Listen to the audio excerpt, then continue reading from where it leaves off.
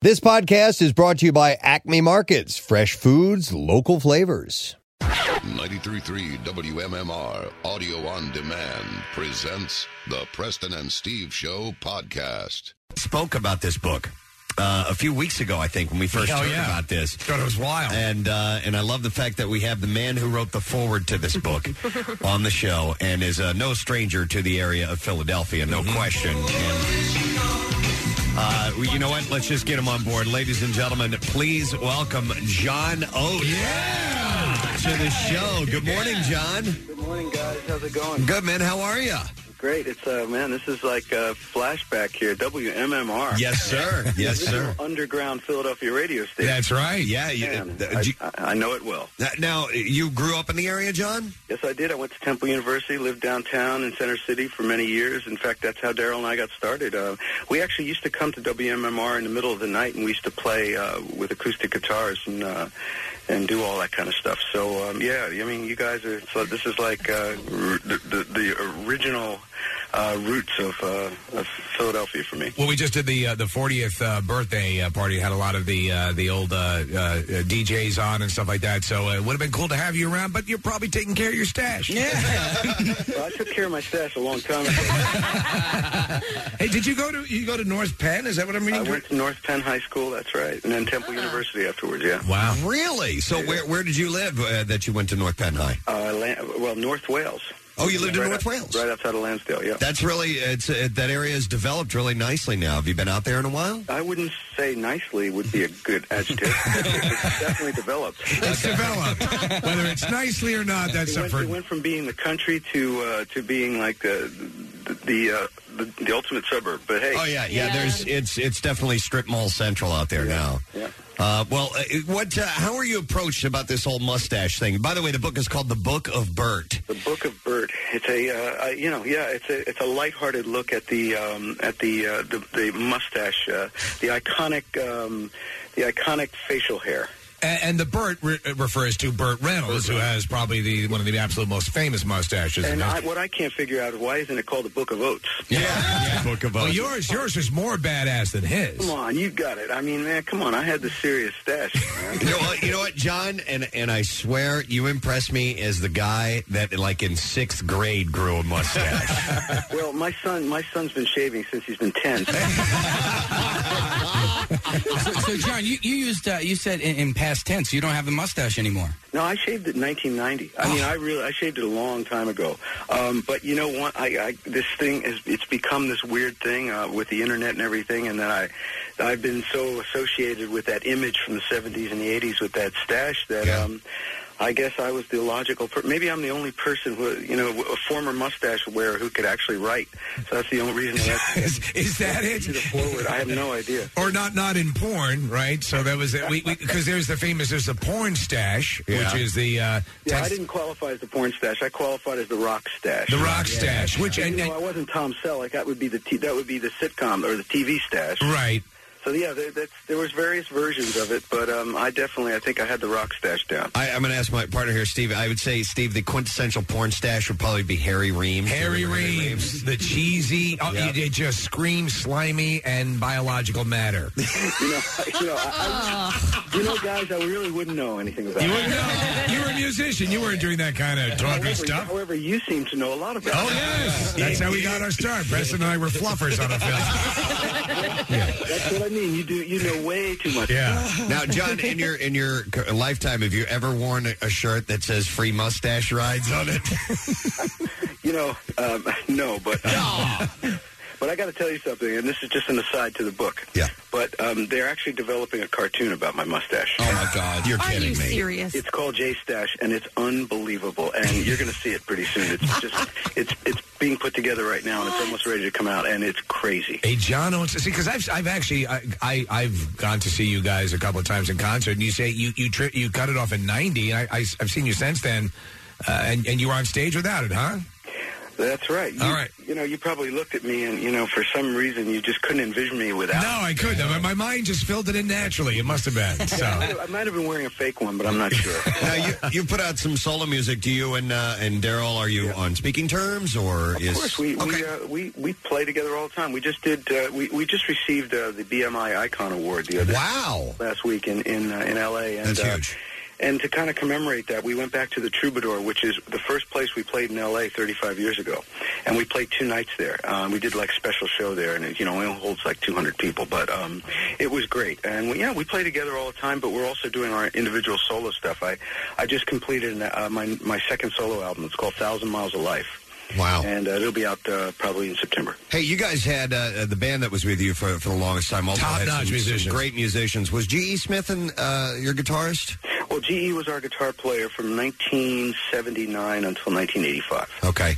Then he went to Saturday Night Live. But, over the years, we've had the most incredible musicians in our band because people...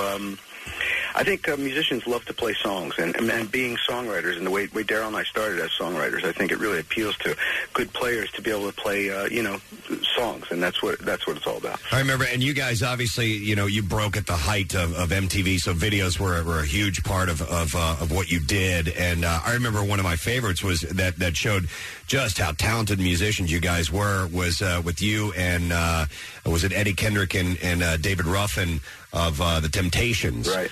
That had to have been a very cool moment as a musician for you to perform with those guys. Well, that was probably one of the highlights of my life because as a kid, I was a Temptations, freak. I mean, they were my idols. Yeah. And Eddie and David were, of course, the lead singers of the original Temptations group. And we were asked to reopen the Apollo Theater after it was refurbished. Wow. By the NAACP, and we did a charity show for them.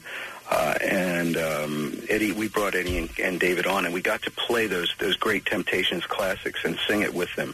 So that was really a moment where, every person, you have your idols when you're a kid, but, your ultimate dream would be to actually perform with them. Right. And so we got to do that, so that was very cool. And Eddie had a stash. I guess his would have been like a soul stash, Soul right? stash. Soul stash. Yeah, I guess so. Now, are there, in the book, because I've not physically seen it, going back to the Book of Bert, are there photos of your famous stash in the book? Yeah, there's photos. There's actually kind of caricature drawings, and every stash man, so to speak. Yeah. I hope there's no stash women in there. There may be, but I'm not sure. Well, there might be, perhaps some sort of chemical imbalance, post-hysterectomy, maybe. Well, it's also a kind of an ethic thing. But hey, let me tell you something. Also, there's a picture of you up on the studio here on our monitors and in full stash mode. But one of your eyebrows was better than any stash I ever did. Yeah. One of my eyebrows. The left one. Yeah, the left one was just really engorged with manliness. Yeah. Thank you. Yeah, yes, I was very manly in those days. Yes. Hey, I got to ask, because you're an accomplished musician. You've sold millions of records. Do you mind talking about your mustache? And if not, how often do you talk about your mustache? Well, fortunately or unfortunately, today I'm going to be talking about it straight for about 2 hours. You're getting me early while I'm still fresh. Okay. Now, will you do the voice of your mustache in the cartoon version? Well, not to give too much away, but I actually do the voice of me as today, the John Oates of today without the mustache. Okay. And my mustache is my alter ego. And he's kind of evil. And is the mustache trying to get back into your good graces? And he has superpowers, and he's kind of a prick.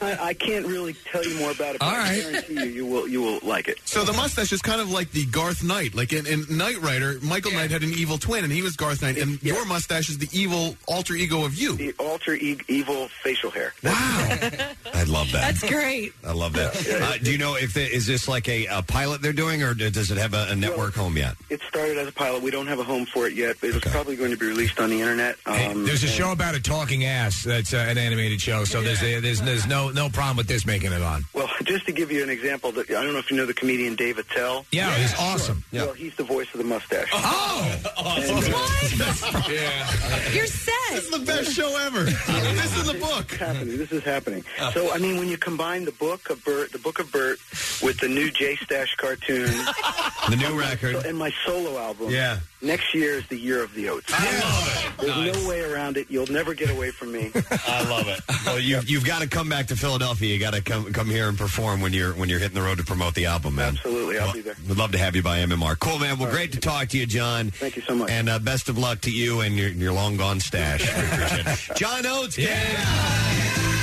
It's called The Book of Bert. I love it.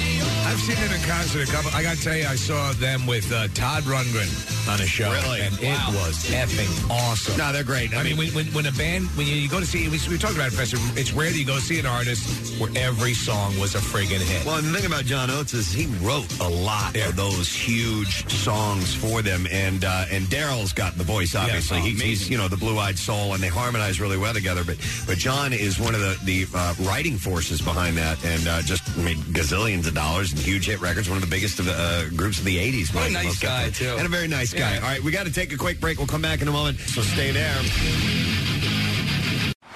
If you like what you hear, you can see it, too. Check out Preston and Steve's Daily Rush on PrestonandSteve.com.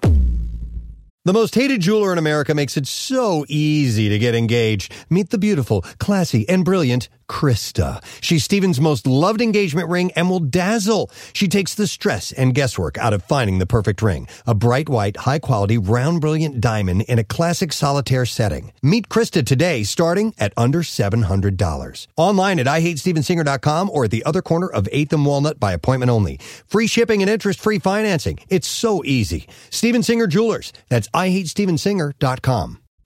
Now, back with more of the Preston and Steve Show podcast. My friends, if you follow politics, you most likely know this gentleman very well, and is going to be doing his show this week. This is awesome. Right here in Philadelphia at Penn. Please welcome from the Colbert Report, the one and only Stephen Colbert. Good morning, Preston and Steve. Thank you so much. Our pleasure. How are you doing, Steve? I'm in the middle of a traffic jam on the Ben Franklin Bridge right now. They're right. It's jammed up here right now. Yeah. It's a wonderful place to be, and hardly frustrating at all. Yeah. No, but it's great to be in Philly. You know, I never really spent much time here before. So you're going to be here for the whole week doing your show, and Monday to Thursday, every night. We're hearing some names bandied about, like Chris Matthews as a guest. Who are you helping to bring to town? Because we hardly ever get celebrities in town. I'm helping you bring Stephen Colbert to town most of the time. and I got to tell you, he's a huge get for me. Oh, I would imagine. He doesn't always show up to play. No, Chris Matthews is on tonight. We're going to see who's got the harder ball. We hope the candidates are going to stop by later this week. We have your Mayor Nutter on tonight also. We got Ed Rendell on Wednesday night. We've got a couple of guests that we can't announce yet, but we'll be announcing later today. I wish I could give Preston and Steve the exclusive on this one, but my team, who is in the room with me right now, are holding up cease and desist orders. Well, you have to deal with that. We had Hillary Clinton on last week, and we were talking to her about during this whole process, the biggest difficulty for these candidates always seems to be getting that human element out and projecting themselves as just real people. And was Hillary Clinton able to project herself as a human being? She actually came across. She was really cool, and I think it benefited her to do that. Why do you think it's so difficult for them to do that? Because they have to say the same things over and over again so many times. It's like saying the word banana. Yeah. After a while, it has no meaning, and they're actually saying things. In all seriousness, they're saying things I think they deeply believe. But after they say it so many times, the don't mean anything to them anymore, and so they sound like robots. Right. But Hillary Clinton actually might be a robot. She might no, there's. I think you could chop her head off, and she'd still come at you. She'd still come at you. Well, robots seem to get elected, and I mean, it's just one of those things where you sort of had a human side of Mike Huckabee, and Jon Stewart's shown a human side of John McCain. Have you been able to develop actual friendships with candidates like that, or is it just guys that come on that are just talking themselves? Huckabee and I hang out now. Oh, yeah? We go to cockfights together. So what is That's actually what he does now. He's a cockfight referee. He's a cockfight referee? That was his fallback position. Wow. So what is Chuck Norris driving, or what? Chuck Norris is in the cock suit. Wow, that should be on video. Stephen, I'd read that you have a number of staff. Is it true you have 80 staff members with you? Yes, sir. We actually have 91 people on the show. 80 of them are down here. Oh my God, that is a massive amount of people for a show. It's like we're all going to camp together. Yeah, Camp Philly. Yeah, and what age range? They give you little camper outfits and a Kevlar vest. Wow. Do you have a lot of students that are well? I guess probably not as full-time staff members, but are they? Is the younger end well represented? There are a bunch of UPenn kids scurrying around with name tags and a sense of self-importance. Yeah, I saw The Daily Show back when the Democratic National Convention was here. Republican. You're right. I'm sorry. John Stewart was here doing his show for a week at the Annenberg Center. I was here with him for that show. I know. It was because you were doing your on-field reporting from inside the same studio, and I thought that was pretty interesting. That was in the small theater, and that was exciting. I can't imagine what the 900 seater is going to be like.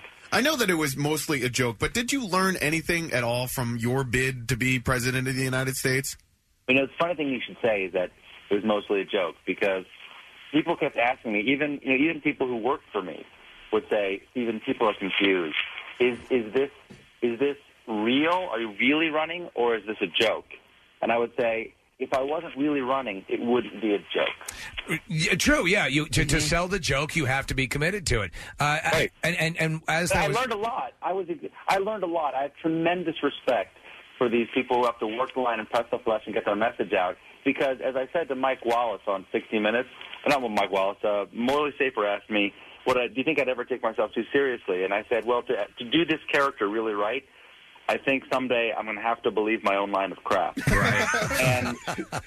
and just for those 13 days, I think I only ran for president for 13 days. I kind of had to believe my own line of crap, because you had to go out and convince people that they should listen to you, and I had to have a reason why I was running for president. It was extremely educational, and I'm glad it's over. Well, yeah, as you were in the thick of it, they were invoking the name Pat Paulson, who a lot of people credit with helping to destroy, I guess, McGovern's bid for the presidency. Did you start to at that point think, oh my God, if this does go, I could affect voting in the country? I don't think so. Pat Paulson was running in the general election, and didn't have to deal with FEC rules because they didn't exist that year he did that. There was no FEC restrictions. My biggest concern was, am I going to jail? Because I think about that. I say that in the mirror every morning. Am I going to jail? Am I going to jail? Because we had teams of lawyers communicating with the FEC lawyers, and then as we would do something on the campaign, we would say, have we broken the law? And they'd say, well, we're not sure, but please stop doing that. And then we wouldn't. Until they said, no, that is against the law, then we would dial it back. Hey, during the writer's strike, when you had the whole sort of pseudo-feud going on between you and Jon Stewart and Conan O'Brien. Pseudo-feud? I am insulted. Real hard-hitting feud between you three guys. Was that mostly just to kill time because you didn't have writers on the show? Everything was to kill time. On the show. Everything's to kill time now that I have writers on the show. Why do you think I'm in Philly? It's just a cheap, shameless ploy there. But it does work. And you talk about the zeal of, or at least buying your own crap. It's a joke that is done every night. When you do that pompous run over to the guest table, it just cracks me up. Do you actually have to think about different ways that you're going to do that? Is it a choreographed thing, or are you riffing, or is that what? How do you Go ahead. We have about 10 basic ways we do it. We have 10 variations on what we do. But then if we have a special guest, if it's Tony Hawk, I might skateboard over it. Okay. Or for Ed Rendell, maybe we'll have the Eagles cheerleaders carry me over. That's nice. Or we just might have the Eagles cheerleaders in just so they can, carry me around the studio. Yeah, that's a no-brainer. Stephen, obviously, the Colbert Report is your baby, but are you sometimes surprised at that you ended up where you are and the success of the show? I am constantly surprised that I'm gainfully employed. Right. I think like every performer, they think at any minute I'm going to be fired. Right. Like this is going to be over at any minute. I was reading about you. Your initial, you weren't particularly enamored of comedy at the offset. Oh, right? I always loved comedy, but I always imagined that I was going to be a straight actor. Oh, okay, all right. And then when did the shift occur? When people started paying me to do comedy. And you're an author. I'm not being facetious. Yeah. I literally, the comedians were way more fun to hang out with. And B, if you messed up on stage doing drama or straight theater, you go backstage and be really quiet. Nobody will be talking to you. If you messed up on stage doing comedy, you could hear them mocking you while you were still on stage. Right. It's got to be terrifying. Right. And I thought that's way healthier. and then I realized I was getting a bigger paycheck every time I did a comedy gig, and I went, you know what? All these things add up into that direction. Right. I don't know if with everything, obviously, the juggernaut that is the Colbert Report going on, is there any possibility that there'll be some more Strangers with Candy stuff, or no? Well, that's not up to me. Okay. That's up to me. That's up to young Miss Amy Sedaris. I would love to do something else with her. What about another book? Because for Christmas, I've actually given you money, Mr. Colbert. I bought I Am America. We've just stopped bleeding out of our orifices. From having done a television show 4 nights a week and written a book. So we're going to hold off until the wound is completely staunch before we even think about that. But thank you. I appreciate your support. All right. Understood. While you're in town, you're going to get some free time to, kind of look around the city a little bit? We already have. I've went and I've been to your Independence Hall, the Constitution Center. Cool. I've run through green fields with the Philly Fanatic. I asked if I could lick the crack of the Liberty Bell.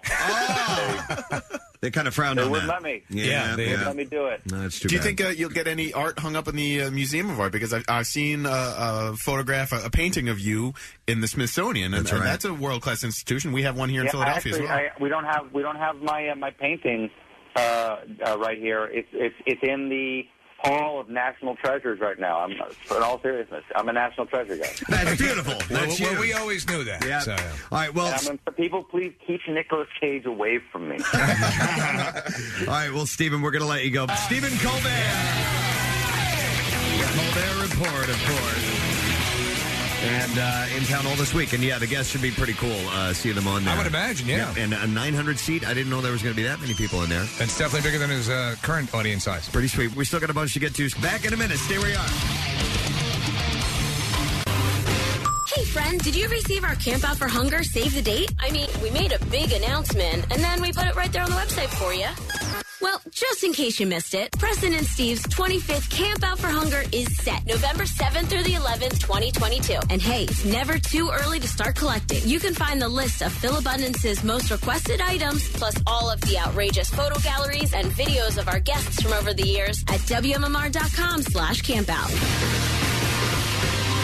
I got to bring this up, and ladies, I really do feel for you. It's been a long time since I've been single, and I know it's a pain in the ass for any single person, especially if you're just tired of being single. You want to meet the right person. It's been 15 years for me. And then you hear what I'm about to play for you, which is a level of douchebaggery that is so off the charts. It's pathetic. Let me preface this from we got this online. Somebody sent this to us, it seems to you. You need to realize this seems to be the real deal. This seems. It sounds 100% This seems legit. to be the real deal off of an answering machine. Apparently, this guy saw an attractive girl, went over to her, made chit chat. I don't know where it was. I think it may have been like at a cafe or something like that.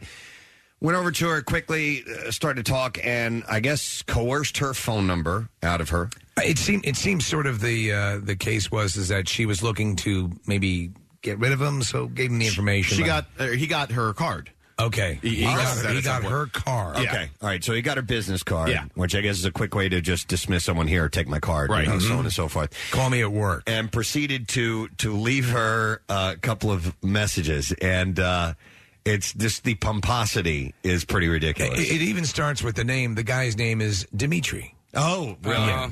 Okay. All right, do you want to? I think, play it. and women are going to break out into a cold sweat all over Philadelphia. Yeah, because all right, here, just listen. Here we go. Yeah, hi there, Olga. It's Dimitri. Sorry I had to leave such a rushed message with you when we met the other day. I just want to quickly give you my phone number, and I had to get the heck out of the area.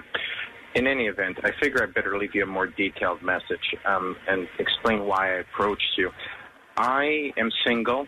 I have no trouble meeting women. I mean, women approach me 6-7 times a day. Oh, my But God. I'm very particular about what I like. You're extremely elegant.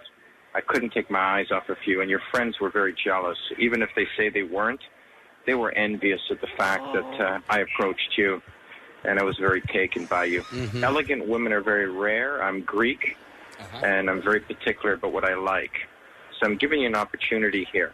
I don't know if you pick up the messages on the weekend, but I'm working on a movie script, so I'm pretty much around all weekend doing that. I left you my number, 416-918. And they fade out the number. Looks like a landline, and if it is, you may not get the message till Monday. But when you do, call me, and then we'll get together for coffee and chat and let the romance begin. Oh my God. You look very taken aback by my approach, and I Pause hope for a that- second. Yeah. At this point in time, there are already 30 missteps in his communication. At this point in time, I've already invited everyone I know over to listen to this message. And I like how he's presenting it as if he's looking to merge with another company. You know, here's an opportunity for you to get with me. It's just horrible. But it gets way worse. Your friends are obviously jealous. Yeah, they saw me because I approached you. Even if they say they're not. Right, exactly. Oh, my It isn't God. timidness. I hope it was just a little bit of shock at being approached. So wait a minute. Hold on. Wait. Okay, hold on. Let me Wait, back and, it up. and at what? How much time has he spent now? Because this is a voicemail, Oh, it not goes a on. "Hey, call me back." No. Yeah. But he's explaining. In fact, in the beginning, you hear he apologizes for the brevity of his first voicemail. Right. He felt it didn't convey just what an opportunity this girl had at her fingertips. So she's probably not calling him back, and he continues to call her. Well, and no, leave her a message? he leaves the message. He calls the work number, and he realizes he's called on the weekend. He says, "You probably aren't going to get this until Monday." But wait till you hear the next one. All right, go you ahead. look Anyway. very taken aback by my approach, and I hope that isn't timidness. I hope it was just a little bit of shock at being approached so directly, because I don't really date timid women, because I'm a very direct, very passionate, very assertive man, and I want a woman who's very independent and strong. So anyway, we'll talk about that, but I just wanted to formally introduce myself. Write that Now, in your day planner, and we'll talk about that at the later point. He I sounds like have. Mr. Tudball. I leave the ball in your court. You call me as soon as you have the courage to.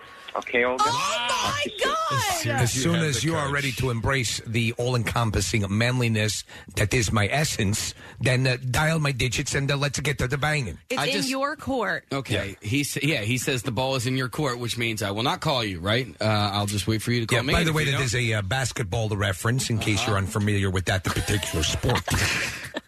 All right, so you're right. You're right, Casey. The ball is now in your court. That means it's your turn. It's your turn. You will Call call me. me.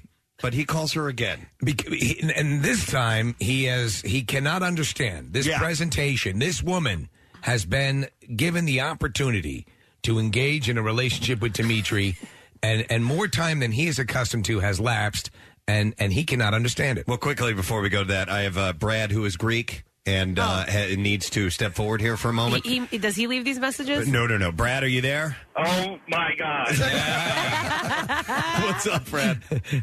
That takes all of our Greeks just about 1,000 steps back. The guy's a Malaka, is he not, Brad? Oh, my God. Total scatula.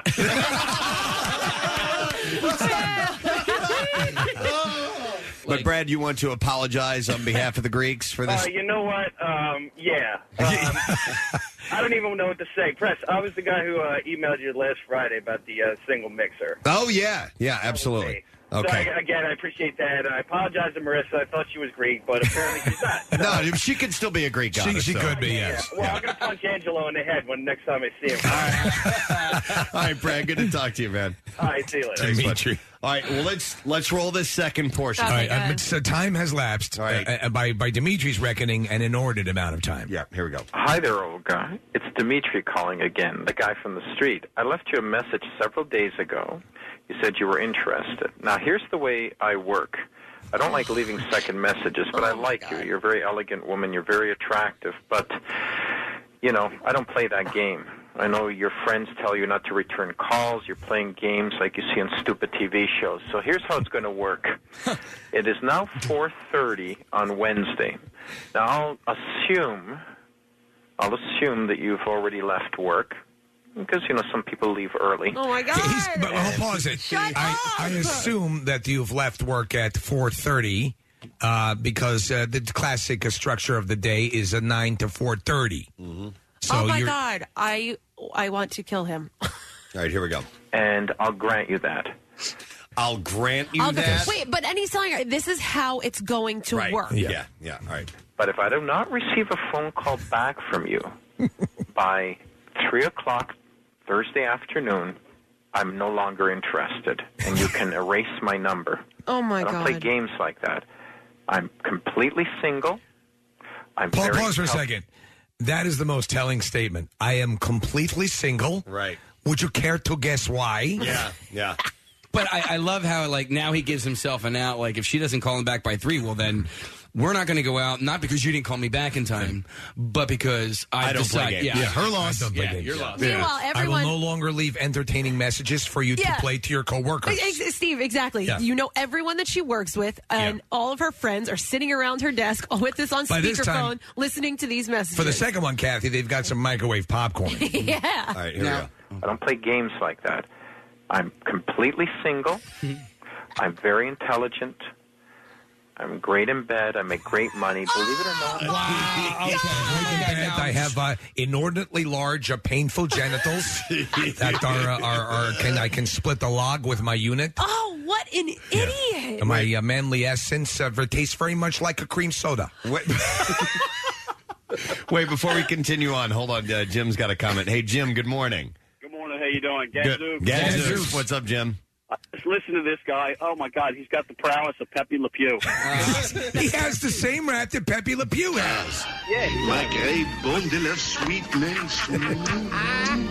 It is love at sight first. No? Is it not? No, yes? Oh, the mad rush of hot blood to the temples. Now, like... He's right. You don't. He's totally right. I don't know. It's like you, Steve. I've been out of the game for a really long time, but you don't like offer up that you're good in bed to somebody else because that's really that's an opinion that you can't really Casey, give, right? Maybe 1 in 1 million times will that work, and usually the person it works with has a mouthful of herpes sores. Right. So that I mean, it's like you never go to a restaurant with a flashing sign that says "great food." Right. Here's an SMS that says, I'm a wealthy businessman, and I don't have time to call women. That's why I have my intern call women for me. I work for a wealthy businessman. All right, here we go. I'm great in bed. I make great money. Believe it or not, I'm a complete catch. Oh! I've only been single 4 months. I had a long-distance relationship. You know, went a year. Her preference, by the way. Yeah. This gets better, though. Listen. Painted like that, and it didn't work out. There's nothing wrong with me. Matter of fact, I'm one of the few men in the city that has nothing wrong with him. Oh, my God. So I'm giving you that 3 o'clock deadline. If I don't hear from you, you lose my number. I'm erasing yours right now, so you won't be hearing back from me. So that's it. 3 o'clock tomorrow, or you can just completely forget it. Now, I understand if you've got other issues like me. Wait. Right, this is the money shot. All right, go ahead. Wait, he's giving... I can't get over the deadline. Listen to the issues, though. Other issues, like maybe you're not playing games. Maybe you've had... I don't know, maybe you were abused in childhood. Maybe your mother has cancer, you're going to chemo. Maybe you're just a person who's extremely frightened or has an anxiety disorder. Maybe you're on some medication for that. I don't know. There could be another issue that I'm not aware of. The reason you didn't call is because your mother has cancer. Or because you're on medication that he doesn't know about. Certainly, a family member dying, or perhaps that you were abused as a child, would be the only reason you would not call back Dimitri. Ah, golden girl, you are the corned beef to me. It has nothing to do with this guy is a complete douchebag. Well, that couldn't be the case. It's ridiculous. He is, I am the only catch in the city. I am the only man where there is nothing wrong. Steve, would the word narcissistic be in play here? The word was invented for me, for Dimitri. That's right. It was invented for me. Yeah. But nobody says, call me, hands a person a business card, and then doesn't return calls. It's extremely passive-aggressive. You should actually look that up, passive-aggressive personality disorder. See, but now at this point, he's diagnosing her. Now, at this point, he as he talked further in his spiel here, he realizes that he no longer wants to leave the opening. He figures if he uses reverse psychology and comes at her this way and is angry about it, and now he exposes all his cards. That she might go, what am I doing? I'm throwing away a chance to be with Dimitri.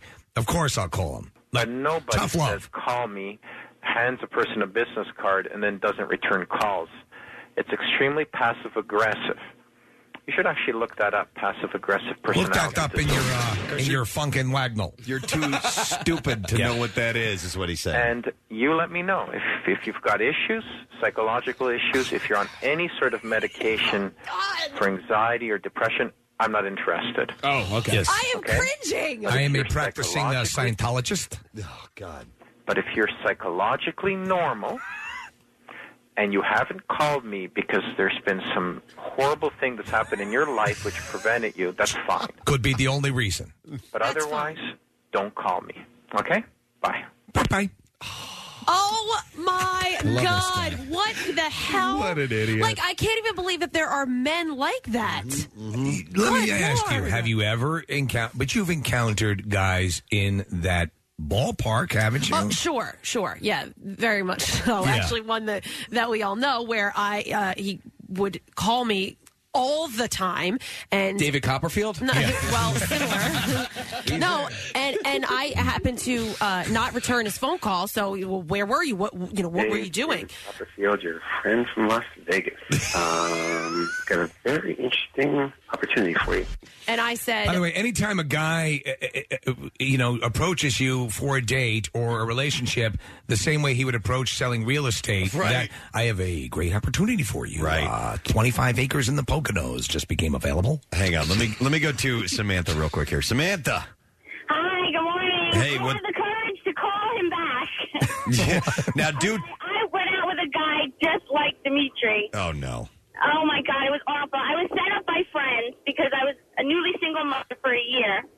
And I went out and I met this guy.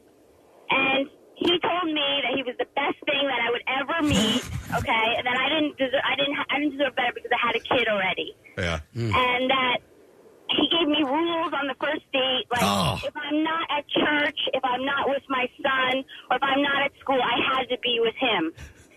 So it didn't go too well. Yeah, I would imagine. Wait, Samantha, on the first date? On the first date, I couldn't believe it. I'm like, well, what's your idea of a good second date? And he's like, going to Disney World with your son. I was like, okay. Well, so, I mean, I assume it was just one date, right? It was just one day. I didn't call him back. He called me several times, like Dimitri, that I was the best thing for him. Yeah. So he accidentally answered my phone, and he was on the other end, and he was screaming at me like I was the biggest idiot in the world for not calling him back. Yeah. Fridays. It didn't even like he had a good job. He worked at Fridays. By the way, Kathy, write down the name of the guy we all know. Yeah. Well, no, I didn't get to finish. So, Okay. he couldn't believe that I did not return his phone call. And I said, well, I said, sorry, I was in the shower. And that turned into, because then this person went to someone else and said, oh, yeah, well, she was telling me how she was showering. I guess she wanted me to get in with her.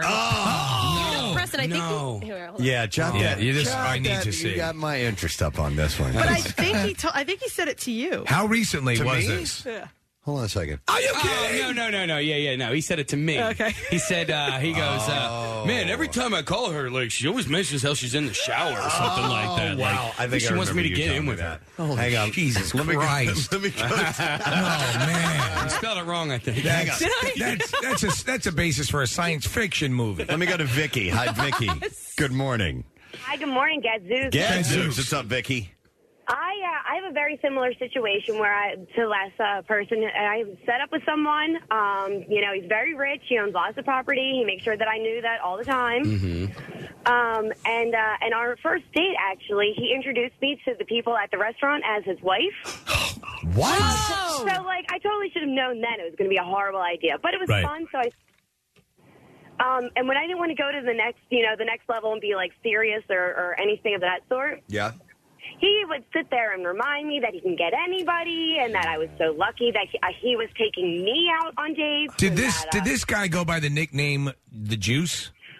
Occasionally, Okay. no, not that I know. But he would actually sit there and say that all he needs to do is put his Porsche keys down on the table and he's got it. Oh, my God. So he drives a Man. Porsche. That's how I was supposed to be convinced to date him. Oh, my God. He had Porsche keys. He was driving a Pacer, but he had the Right, he Porsche just had a keys. pair of keys. My friend, he was driving a Porsche. That guy that I was talking about. The guy you were talking about? The Greek dude? Yeah, but I think because he really likes performance vehicles, it wasn't Not for because show. to compensate for a micro penis. No, I don't want to say that because he's my friend. I'm going to go to Jen. Hey, Jen, good morning. Good morning. Hey, what's up, Jen? I was set up with a guy I work with from another mutual friend of a guy that I work with, and I decided that I didn't want to date him anymore. I just got out of a long-term relationship. He left me a work voicemail complaining about how I broke up with him and how horrible I was and how mean, and I should read this book, and it's about a girl, and she breaks up with this guy and breaks his heart, and so I played it for everybody at work with. You played it for everybody at work. Did you yeah. save it by any Everybody chance? at work. Did you save the call? I did for a while. Eventually, I left the job anyway, but he made me pay for he'd take me to Burger King and then Make it pay for it. I know royalty. Okay. what a catch. Yes, I'm going to take you to a wonderful establishment. Oh, my God. Have everything. In fact, whatever you order, you can have it your way. The pomposity, man. Hang on. I love that. I want to hang out with this guy just to see. I would love to see a picture of him. I have a classic image in mind. Yeah. I'm imagining a few buttons undone, a little tousle of hair coming up over the shirt. Little? European, the glasses, slick back hair, perhaps a ponytail. I was thinking ponytail. Yeah. Hang on, let me go to Heath. Hey, Heath, good morning. Gadzooks. Gadzooks up, Heath. Women create guys like this. They create guys like this, all right? Because, first of all, she gave him his business card, and there's no way he didn't act like this when she first met him. Well, here's the deal. You make a good point. She did give him her business card, but the initial encounter was supposedly incredibly brief. He even says how brief it was. So maybe in that very short span of time, he appeared to be human.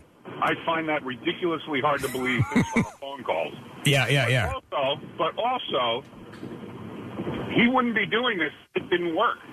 If there weren't women out there that actually fell for this crap. Oh, you know that there were. Of course. If you do it enough, There was a comedian friend of mine he would say he would just, if you just walk through the city and went up to people and said, I think you're hot. Do you want to have? That you're going to get a taker eventually. Oh, yeah. It's the law of percentages. And yes, maybe he does get women like this, but obviously he is single now, so apparently it does not work. I've been single for a short time, 4 months. Because he was you're elegant, and I like elegant women. I got to go back to the part where he starts listing her problems. Hang on, I don't remember exactly. Perhaps you're tied up. Your mouth is taped shut. You're watching Shawshank. Your mother has cancer. You're going to chemo. Maybe you're just a person who's extremely frightened or has an anxiety disorder. Maybe you're on some medication for that. I don't know. There could be another issue. Perhaps that you're I'm not afraid aware that I possess a European uncircumcised penis. But nobody says, call me, hands a person a business card, and then doesn't return calls. Listen. It's extremely passive-aggressive. You should actually look that up, passive-aggressive personality disorder. Can you say passive-aggressive? Say it with me. Passive-aggressive. There you go. You're learning. Oh, God. Soon you will not be an imbecile. All right, we got to take a quick break. We'll be back in a minute. Stay where you are. Love Preston and Steve and WMMR? Check out WMMR.com for more of everything that rocks. Want to see something funny? Or maybe really messed up? Well, watch The Daily Rush at PrestonandSteve.com. It's a sight to behold. Or something like that. From 93.3 WMMR. Now, back with more of the Preston and Steve Show podcast. I've been beating the hell out of my wife pretty regularly. Hey, quickly, I know I saw this news story that I'll bring up, but before I do that, because there was a quick bit of conversation while we were in the break, is that we often break out the Bible. You know, occasionally I'll get emails from skeptics of Kathy Romano that feel that it can be a little bit prissy and just kind of on the tight ass on the prudish side. But Nick was just telling me about a couple of text messages that he got from Kathy over the weekend. She and I've gotten them before too. Can be the most filthy person that you've ever met in your life. Well, here's the thing. Let me explain it. I don't know how it started, but Nick and I will try to outdo each other with grossness. And I've gotten some emails like from you, Preston. You said something to me, and I just try to gross you out and kind of just shock you a little bit, which seems to work. Well, you definitely shocked me because it was one of those things where we can't even. You can't even hint to what she was sending. Here's how it started. When I left on Friday, I think I could paraphrase it. Do you think so? I think so. Okay. Let me just preface this by when we left on Friday, there was some really bad traffic on the Schuylkill. We're heading westbound, and I sent Kathy a text and said, "Listen, stay off of 76, take 23 instead." She writes back, she's like, "Damn it, I already got on the Schuylkill, blah blah blah." And I was like, oh, and then we joked around a little bit, and she's like, "All right, I already miss you." And I wrote back to her, and I was like, "I miss your tongue on me in a particular area." And then she writes back, if you want to give it a shot, Steve. She misses the day-old remnants of Marissa on... No, not Marissa, his wife. Oh, his wife, Melissa. Melissa on your reproductive areas. Right. Okay. And I saw that, and I'm like, how do I respond to this? And so I tried, but at that point, Kathy had already, she'd won. There was no way that I could outdo her, although I did try. You did try. And meanwhile, I'm driving we're both sitting in this horrible traffic on 76, and I'm hysterical laughing, and people are just looking at me. I'll tell you what I did do at one point, though, was I included the words moist and discharge. Yes. Which are two words she can't stand. Yeah. Now, in these sort of battles, I do very well. I just don't text message a lot, because it's just not my thing. But, Steve, you would be excellent. What it is it's the equivalent of the joke. The movie was based on the Aristocrats. The Aristocrats, yeah. And that is you up the ante on that. Right. And I've done that with my guy friends fairly often, where you just try to keep raising the bar. All bets are off.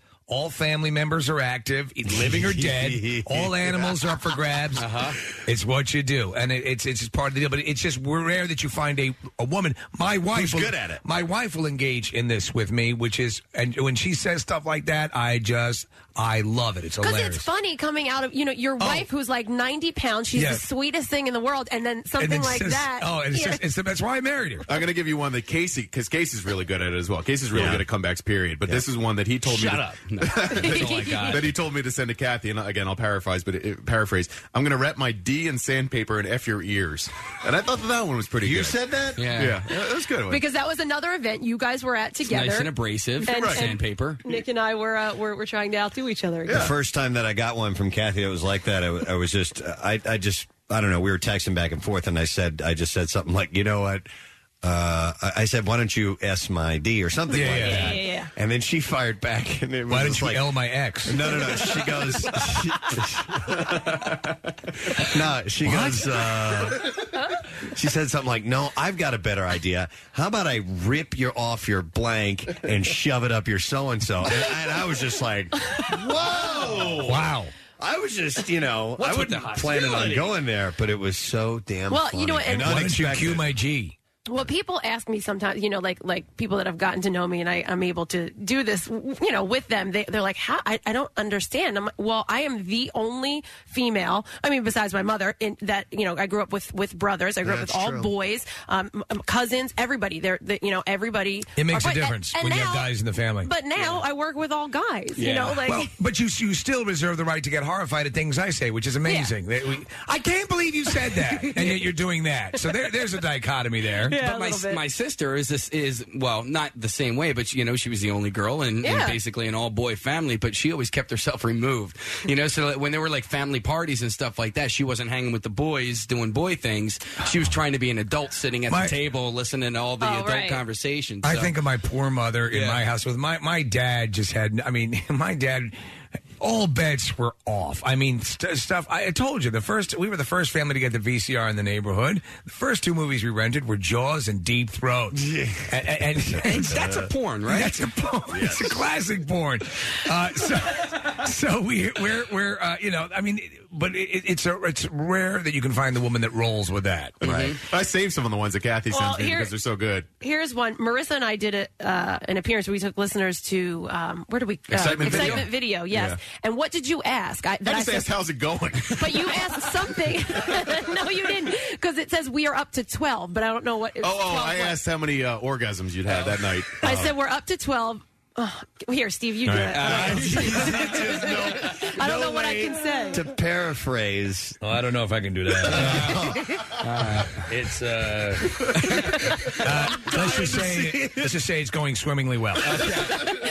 Casey, take a look at it. It has to do with certain beads. Oh, crud.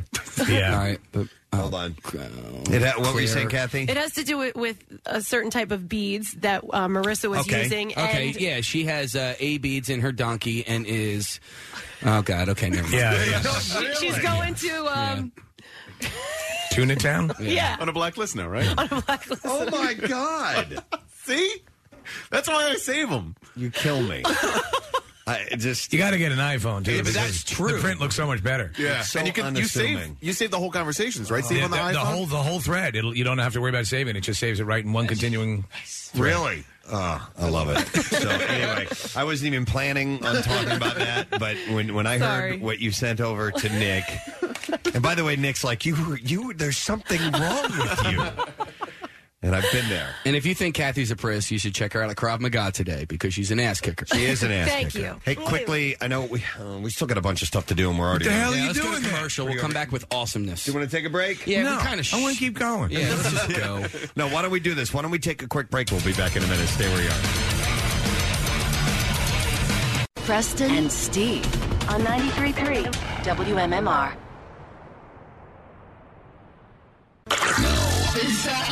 WMMR presents Preston and Steve's Bizarre File. We're going to start with a truly strange story. I first saw the video of this online, and I thought, well, okay, that was kind of interesting. It was a robbery that was thwarted, but further investigation has found a bit of a wrinkle in this. Yes, it was thwarted. While a robbery at a pizza restaurant was in progress, a clerk discovered that her father was the robber. No. When another clerk struck the man, knocking him out cold and knocking off his wig and sunglasses. This happened on Friday night in Texas. Wah, wah, wah, wah.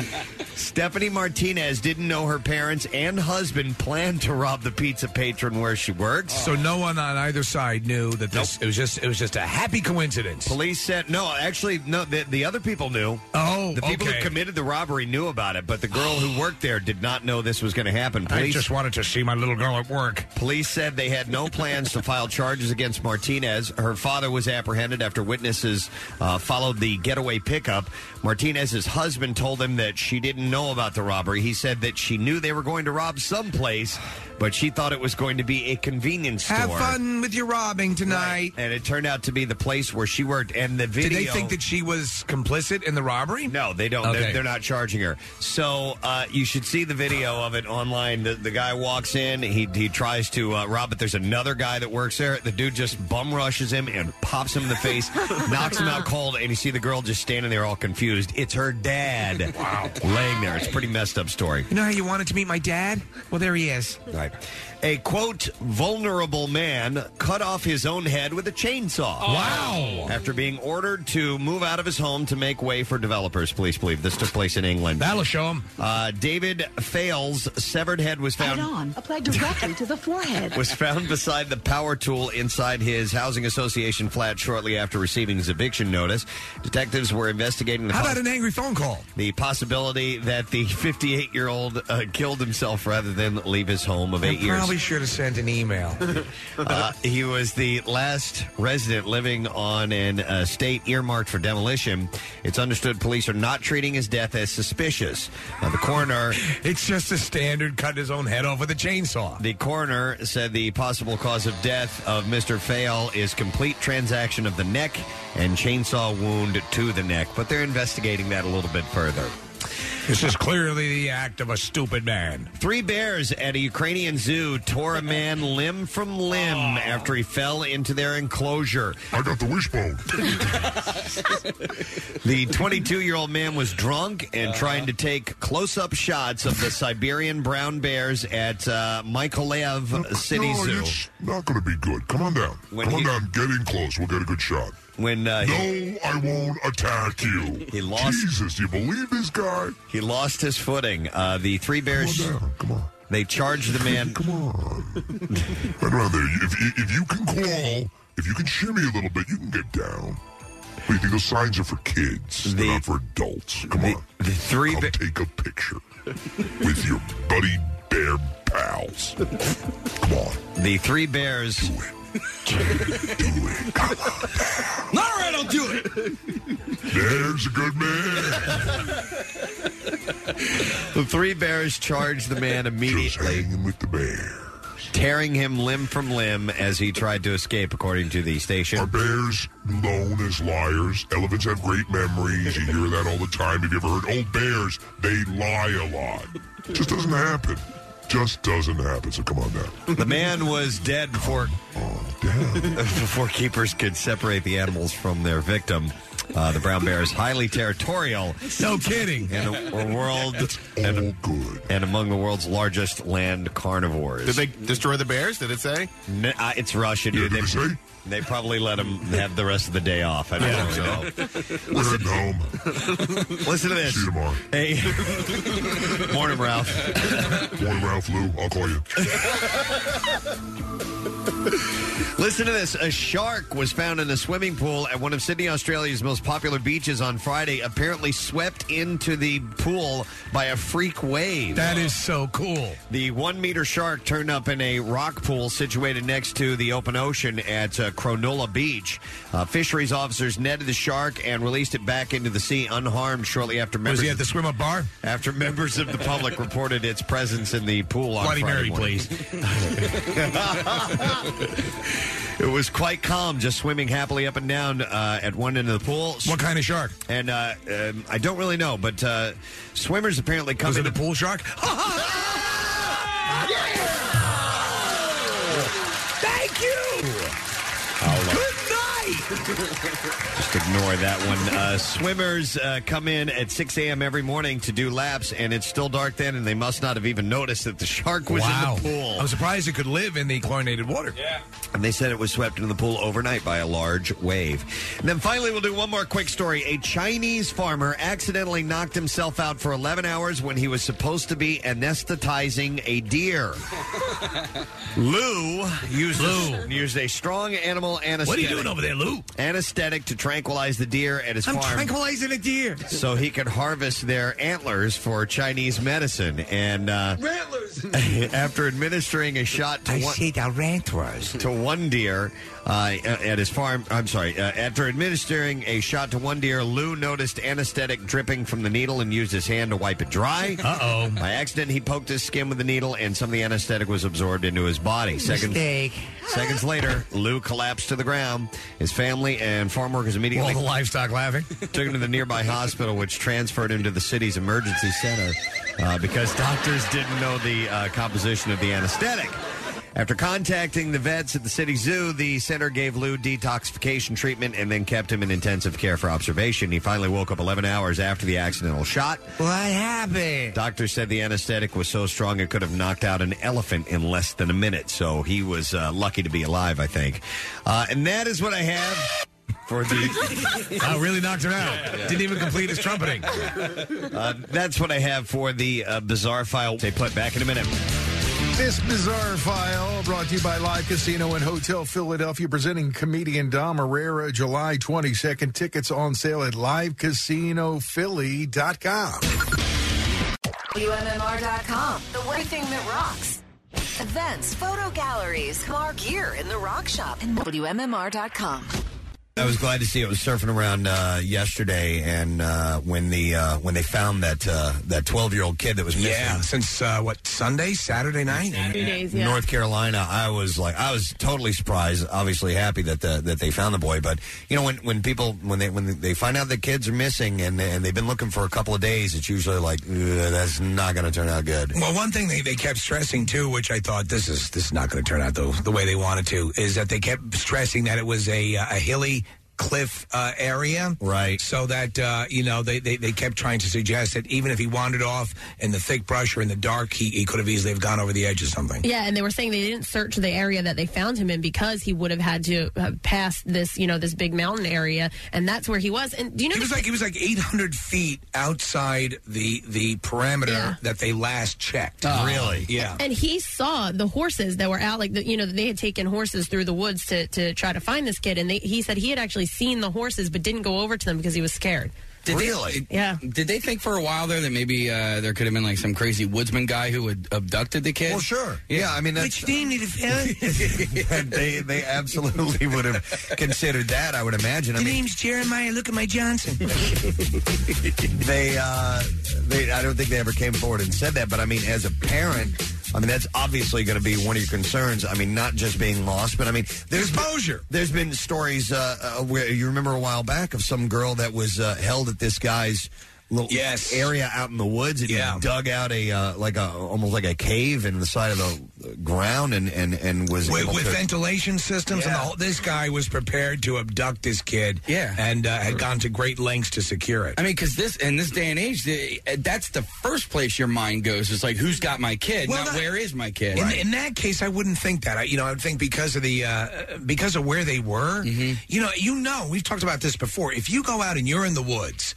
And so as a Boy Scout, he knows some of the tricks about where to go and so on and so forth. But if you start to panic and you lose your direction, you're effed. I don't know how big this place was, but when I was in the Boy Scouts, we didn't go to places that were all that big. I mean, we did French Creek, Delmont, and stuff like that, where you didn't go out into like Western PA, and out in the middle of Appalachian Trail, nothing like the that. Pine Barrens. Yeah. So if you got lost, you were somewhat contained. Right. Well, this is out in the full-on wilderness. There's a great book that I mentioned this before. It's called The Girl Who Loved Tom Gordon. It's a Stephen King book, and it describes in really great detail how this girl gets lost in the middle of the woods, and she just makes a couple of left turns where she should have made a right, and ends up completely separated from everybody and wanders off. And King describes it beautifully. And every time I hear about this kid getting lost in the woods, it reminds me of that because it's so easily done. It's like an exponential. Your first mistake. With your second mistake, it multiplies it and keeps increasing it tenfold. Hey, dude, it was bad enough as a kid getting lost in a department store. I mean, much less the woods. And it was, back when I was a kid, they didn't have the security procedures that they have now, which is to lock the door, don't let anybody out, and completely search the store. It was just you wandered around, and if you were found, you were found, and if your parents had to have been completely frantic, because I know Did you ever get lost in a mall or a store? Yeah. Oh, yeah, many times. I was always that kid at the front desk, and they make the announcement, we have a little boy up here who's wearing a green jacket and a brown shirt and answers to the name of Preston, and that used to happen. He has Dodge car keys on him? It was yesterday. I used to do that, by the way. What? With my mother, we'd go out to, if we go out, to a department store or something, I'd take her, like I was high school, senior, first year of college or whatever, but we'd go out, okay, can you take me over, run me up to the mall? Sure. And then this is at the time where you could go to mall security. We have a lost young man here. I would go there and ask them to say over the intercom that I was lost, give my name and my whole thing. You're an adult. I'm an adult. So my brother would come up like so freaking embarrassed. God damn you! And she'd come over, Mommy. And the security would always be laughing. Isn't that sort of like unsafe though to just announce to everybody that there's some random kid that's here? What was that again? Come back. No, you're right. Yeah, you're basically. I mean, I assume at this point in time they're going to be very rigorous about handing over a kid to anybody who shows up. It's not a free for all. I don't think they do that anymore, Case. I don't think they make the do, announcement. but they'll just say we have a lost child. So, and that's all they say. And if your child is lost, you go up to them. So it's not like you have to give exactly what they look like, what they're wearing, and their name to claim a child. Well, they would detain them so you can't see them, and then you just that's the thing. really? Like at amusement parks and stuff like that, like Sesame Place. Really? That's why you can at some place you can actually check your children. Yeah, and they give you a little coupon. My sister actually, I have a niece who's 2, so she must have been like about a year and a half or a little less. They were at what's that place? Dutch Wonderland. Yeah, lost her for about 4 minutes. 4 whole minutes. 4 minutes. Losing a 1.5-year-old is like an eternity. Oh yeah, an 18-month-old man. Yeah. That's you're terrified, I'm sure. It's like especially when you're near the Dutch. Yeah. You know how they are. The Dutch Wonderland. But I know that I scared my parents to death on a couple of occasions when I was a kid, just wandering off. I remember we lived in a small town in Tennessee. That's where I was originally born, and I must have been maybe 2 years old, 3 years old, and somehow or another got out of a store that my mom was in, out of a shop, out onto the to the street, and walking through the little downtown area, and I ended up in a different store. I mean, not only did I get lost in the store, I left and went to a different store. How old? I was probably 2 or 3 years old, maybe. God. I mean, well, maybe not that young, old enough to communicate. So 4 at the most. And I just wandered off and left. And is there a fine clothing store in town, sir? Why, yes, little fellow. What you looking for? They eventually found me. Like some elderly women found me, and we'll call him Preston. And they took me outside, and they just waited. You look exactly like one of my son's friends. And you feel like when you're a kid and you get lost in a mall situation or a store situation, you feel like such a dick. You're terrified. And you feel like an idiot. Absolutely. Let me go to Tina on the phones. By the way, the number 215-263-WMMR. Hey, Tina, good morning. Morning. What's up?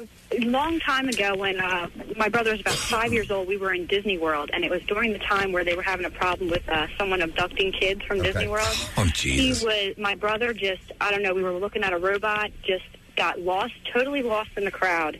And he just wandered off. My parents were panicking. It was about 45 minutes. My brother, of all the people that he went up to, he decided to go to the janitor. Not all the people around. And the janitor, for 45 minutes, he's just standing there at the janitor. My parents were petrified. They could not find him. And my father has now lost all 3 of us at and Disney is massive. Oh, yeah. It's just absolutely huge, and there are crowds of people everywhere. That's why they tell kids when you go in, if you get lost, go to Janitor World. Let's all meet at Janitor World. All janitors all the time. I don't understand how parents do it, though, especially if you have more than one kid and you go to places like that and they're, walking at the age where they can walk. Honestly, I'm not even kidding you. I would take those little, leash things that they have for the kids, those, harnesses. I don't know how parents do it. I was talking to my buddy yesterday. His wife is expecting, and he's all nervous. It's their first child. And I said, dude, don't worry about it. Babies are so low maintenance. It's when they get up and they start moving around. Mm-hmm. Yeah. That's when the nightmare starts. That's when you've got to constantly be on the watch. And it's different that now that they have security measures and things that are in place to make it a little bit easier to find kids. But I mean, you don't know who's out there. It still happens on a regular basis all the time. But bunch of freaks. But I mean, yeah, you're constantly paranoid that either, God forbid they get lost, A, but B, somebody's going to abduct them. I mean, that's the main concern. One of the absolute worst is I went into, we were swimming. It was at Jones Beach. I was a kid, I go into the surf, I'm swimming, I'm having a great time, and I turned around, and if I had seen, when I turned around, St. Petersburg, I couldn't have been more terrified. I'm like, where the F am I? The beach looked completely different. There was a pyramid in the back. I'm like, holy Christ. I've had that happen. How far did I swim? And, and then you go over to this, I remember going over to the the concession stand, like I am, I wanted to put suntan lotion on my head and write dick so it would burn in. and I had to, they announced over the beach, and then my dad, came running over. Did he kill you? Oh, wait, by the way, if like as a kid, if I got caught in a fire or something, what are you doing playing in the fire? Right. So what are you doing swimming in Egypt? And my dad was pissed, but you just feel like such an idiot. I had a similar swimming incident. I was in the Bahamas with my parents. We took a cruise. I was probably like 9, 10 years old, maybe. Right. And they had let me rent snorkel and fins, so I took out... If I do this, will you shut up? I took out into the water and learned how to snorkel fairly well, so I stayed underwater for a long-ass time. And I was gone for like an hour, and my mom, I come walking up, the beach, and my mom is just like, oh my God. She had lifeguards looking all over for me. Wait, how old were you? I was 9 or 10. Yeah. No, Steve, man, I did that when I was 21. I was in Mexico, and my mom was terrified. Are you kidding? I get back to the beach, and my mom's like, where were you? And it's like, I was snorkeling. She's like, you're not a very strong swimmer. You're not a strong swimmer. He's not a strong swimmer, and I think he ate. He may have cramps. Let me go to the phones. I've got Doug on the line. Hey, Doug, you're on. Good morning. Hey, I used to work at Walmart. Yeah. And they have what's called a code Adam there when the kids are lost. So you'll be working in the store and you'll hear, we got a code Adam, and then you'll see security walking around with the radios hunting for somebody's kid. Yeah. They won't give a description because I'll have it on the security radio, but it's funny. And the thing is, a lot of people will walk into the stores and let their kids run. And it's like when we see their kids doing stuff and like, we can't say anything because we can't approach their kids, but yet they won't watch their kids. Oh, yeah. All kinds of stuff. You probably are. You have to watch your ass because everyone's so litigious. If you go over and do it the wrong way, your ass is in trouble. Right. But we got a code at it, which means a lost kid. Yeah. When I was probably like 3 years old or so, we'd walk into a department store and my mom would go to the toy section. Yeah. You just go play with the toys. I'll shop. Don't bother me. I'll find you later on. It's different now. You can't do that anymore. Yeah. But I would go to the toy section for a little while, but I'd always end up like next to the rider mowers, sitting there. Right. My dad would always beat I told you to go to the toy section. I would never sit by my mom's side because I was more of a burden, especially when you were too cool. Yeah, way too cool. No. But like especially food shopping and stuff like that because I wanted everything. So I want this. Yeah, I want that. So I would just she didn't even want me next to her, so I would just go to the paper towels and make a fort, and just kind of hang there for an hour. She knew where to find me. You would take the paper towel rolls out and make a fort? Yeah. Oh, dude, you can do it now. And in fact, show your kids. They'll really enjoy it. And then she comes around with the card and you go, Ma, I gotta go now. I have a date tonight. I saw a woman in the store yesterday. She had 3 little boys with her and they were all fighting. And she goes, she was looking at purses and she was like, go over to the shoe section and find shoes that you want to buy. And they were like, no, we don't want to. And she goes, just go. And they started to walk away and I could tell she changed her mind. And she was like, well, hold on, wait, come here. Do you like this purse? Like she tried to call them back. I think she caught herself. Like, not a good idea. I'm going to go to Kim on the phones. Hi, Kim. You're on. Good morning. Hey, good morning. You guys rock. Thank you, Kim. What's up? About 30-some years ago, my family was on vacation in Ocean City, and we were all playing a paddleball game. Okay. And my 2-year-old sister was 5 feet away from us at the edge of the water watching. And we turned around, and she's gone. Oh. And we all start panicking. We went on a 3-hour search for her. And she was, we talked to the lifeguards, the police were there. And she was with Slobber How much Bob. does this job pay? They said she's not going to go against the wind. Kids don't like the wind blowing in their hair, in their faces and everything, so they were going the other way. But some of my family members went in the direction that the wind, was coming from. Yeah. And we got a call from a lifeguard. Someone, the whole beach almost knew that she was lost. I mean, you could see, are you the people looking for the little girl? Are you the people looking for the little girl? Right. They found her a mile away underneath a pier, sound asleep, sucking her thumb. Oh, my God. That is horrible. She just made a few bucks doing pole dancing. Dude. No, yeah. Could you imagine for how long of that duration? Yeah. How long do you think that kid is dead? I mean, after like 15, 20 minutes, you're like, oh my God. Especially on the beach. Yeah. Yep, absolutely. Where they serve fudgy wudgy bars and babies. They sell those. Do you ever see the movie Minority Report? Yes. I mean, I know it's just a film, but Tom Cruise is at the crowded pool with his kid, and he goes underwater to see how long he goes. His son wanted to see how long he could hold his breath, and he comes back up. Gone. He's just gone. I mean, it's not too far off from the truth on some occasions. When they teach you, like, this kid was a scout, and he was in the scouts for like 8 or 9 months, I think they were saying, do they teach you enough survival stuff at that point? Dude, you know how to make stew, and that's it. No, I mean, they survival stew? No, you do learn how to, if you need to keep warm and things like that. Now, as far as pull the leaves over you and stuff? Yeah, like tracking and things like that, they may not teach you, but you do learn some basic survival skills in the Scouts. I mean, if this were me, and we're 9 months into, because I went camping and stuff like that, and I was never prepared. Like, were you a scout? Yeah, I was a scout for a few years, but I mean, you were never prepared. That's the opposite. No. That's their motto. Never prepared. No. We'll actually be working, and we'll get calls from other offices in the building.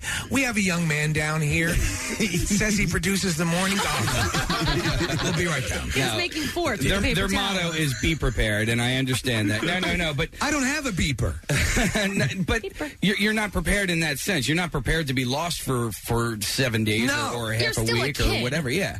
Ultimately, they teach you some things, orienteering, whatever, but, do you have a compass on you at all times? No. We need a protractor. We need a little card that says, we should make up Casey's own the Casey Scouts regiment of Scouts. Yeah. I have the motto "Never prepared." Yeah. Okay. I haven't relayed any stories about me being lost. So you've never been lost in your life. I was. My parents thought I was lost once, but I was actually sleeping under my bed. They looked for me for like 3 hours. They were looking all over the neighborhood. Don't look too hard. Don't look too hard. I'm going to go to Lisa. Hi, Lisa. Good morning. You're on. Hi, good morning, guys. Hey, what's up, Lisa? I was just going to tell you, my nephew, this is like 30 years ago. Yep. Outside of Cleveland, there's a place called Blossom Music Center, and it's an outdoor concert hall where it's on the side of a hill looking down an amphitheater. Right. So you're talking about like 20,000 people sitting on the side of a hill. My brother and sister took the kids, went to go see the Cleveland Orchestra, I think it was, and their 3-year-old son wandered off for like 2 hours. He was backstage playing all the instruments. Oh, my God. And how they found him, they brought him out on the stage and said, is this anybody's little boy? Really? Yeah. Oh, my God. Are you ready to adopt? It could have been worse, could have been Pink Floyd, but, still, it was pretty funny. Yeah, that's wild. That is too funny. Hey, look at the kid on stage. Who is that? Yeah, kind of looks like our kid. Let me see. I'm going to go to, let's say, Martin. Hey, Martin, good morning. You're on. Oh, sorry. Hey, what's up? Hey, how you doing? You guys rock. Thank you. What's up, Martin? Rock and roll. Hey, man, I got a story for you. I was about 5 years old, and I was at a Sesame Place. It was me, my sister, and my grandparents. And I don't know if it's still there, but they had this ride where you just go around and around in an inner tube, around some little ship or whatever. Okay. Well, the rest of my family had gotten off, and I decided I wanted to go around again. So, being a little kid, I went for it. Right. I got off, and they were gone. So I was panicking. Some security guard found me and brought me to the little booth you guys were talking about, where they can't see or anything. Right. And now I'm freezing because the booth is air conditioned. I just got a towel.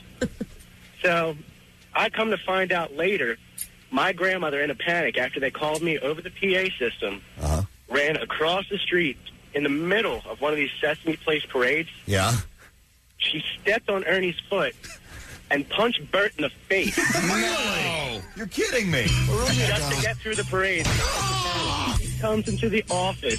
She comes into the security office with 2 security guards behind her yelling at her for that. Why she's yelling at them to try to get me. So did she punch him in the face so they would take her to security? No, she was trying to get through the parade. Oh. When they do the parade, they do it along this little Sesame Street, and you can't. They block it off. block it off. I've had people fist pump me. Oh, that's too funny. She tried to get through, and she punched them. Oh, my God.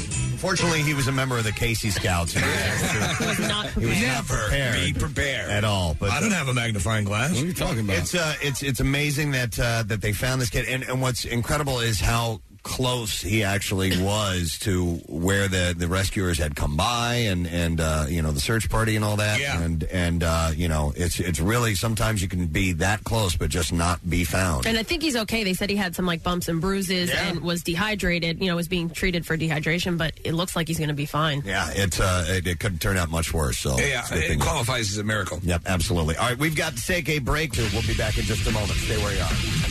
What's new? Glad you asked. Shine down. You make sure I always see the daylight. Måneskin. Fozzy.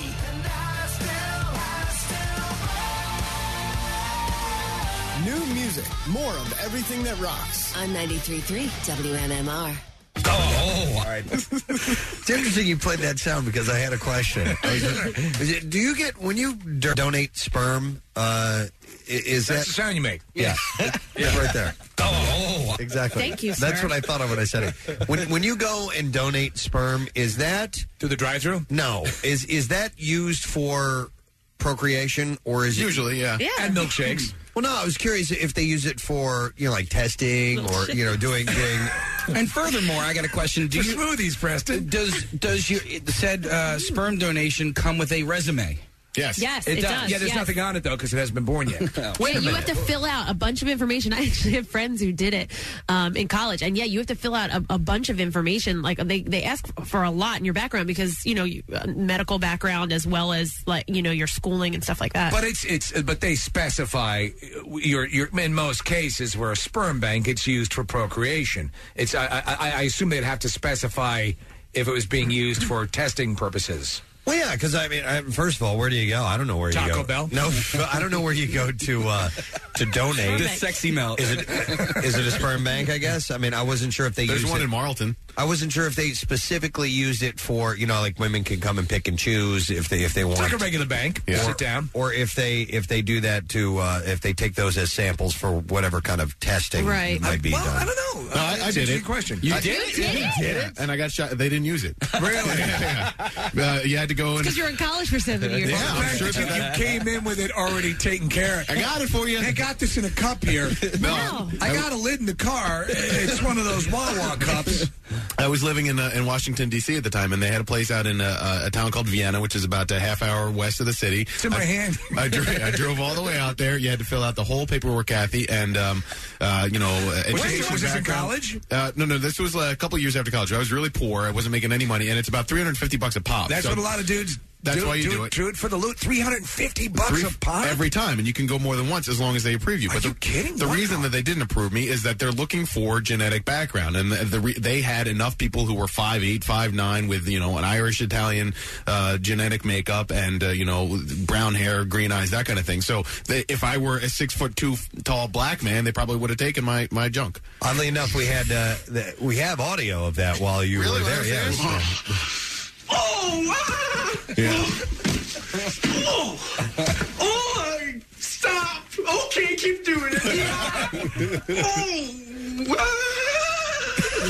Oddly enough, we have that. Wait, okay, so if they did take it and you did get your $350, wouldn't you be thinking like, oh my God, my kid's running around somewhere? Yeah, that thought goes through your mind, but I think the more pressing issue is how am I going to pay the rent at the end of this month, and that's what you're worried about. Let me ask you.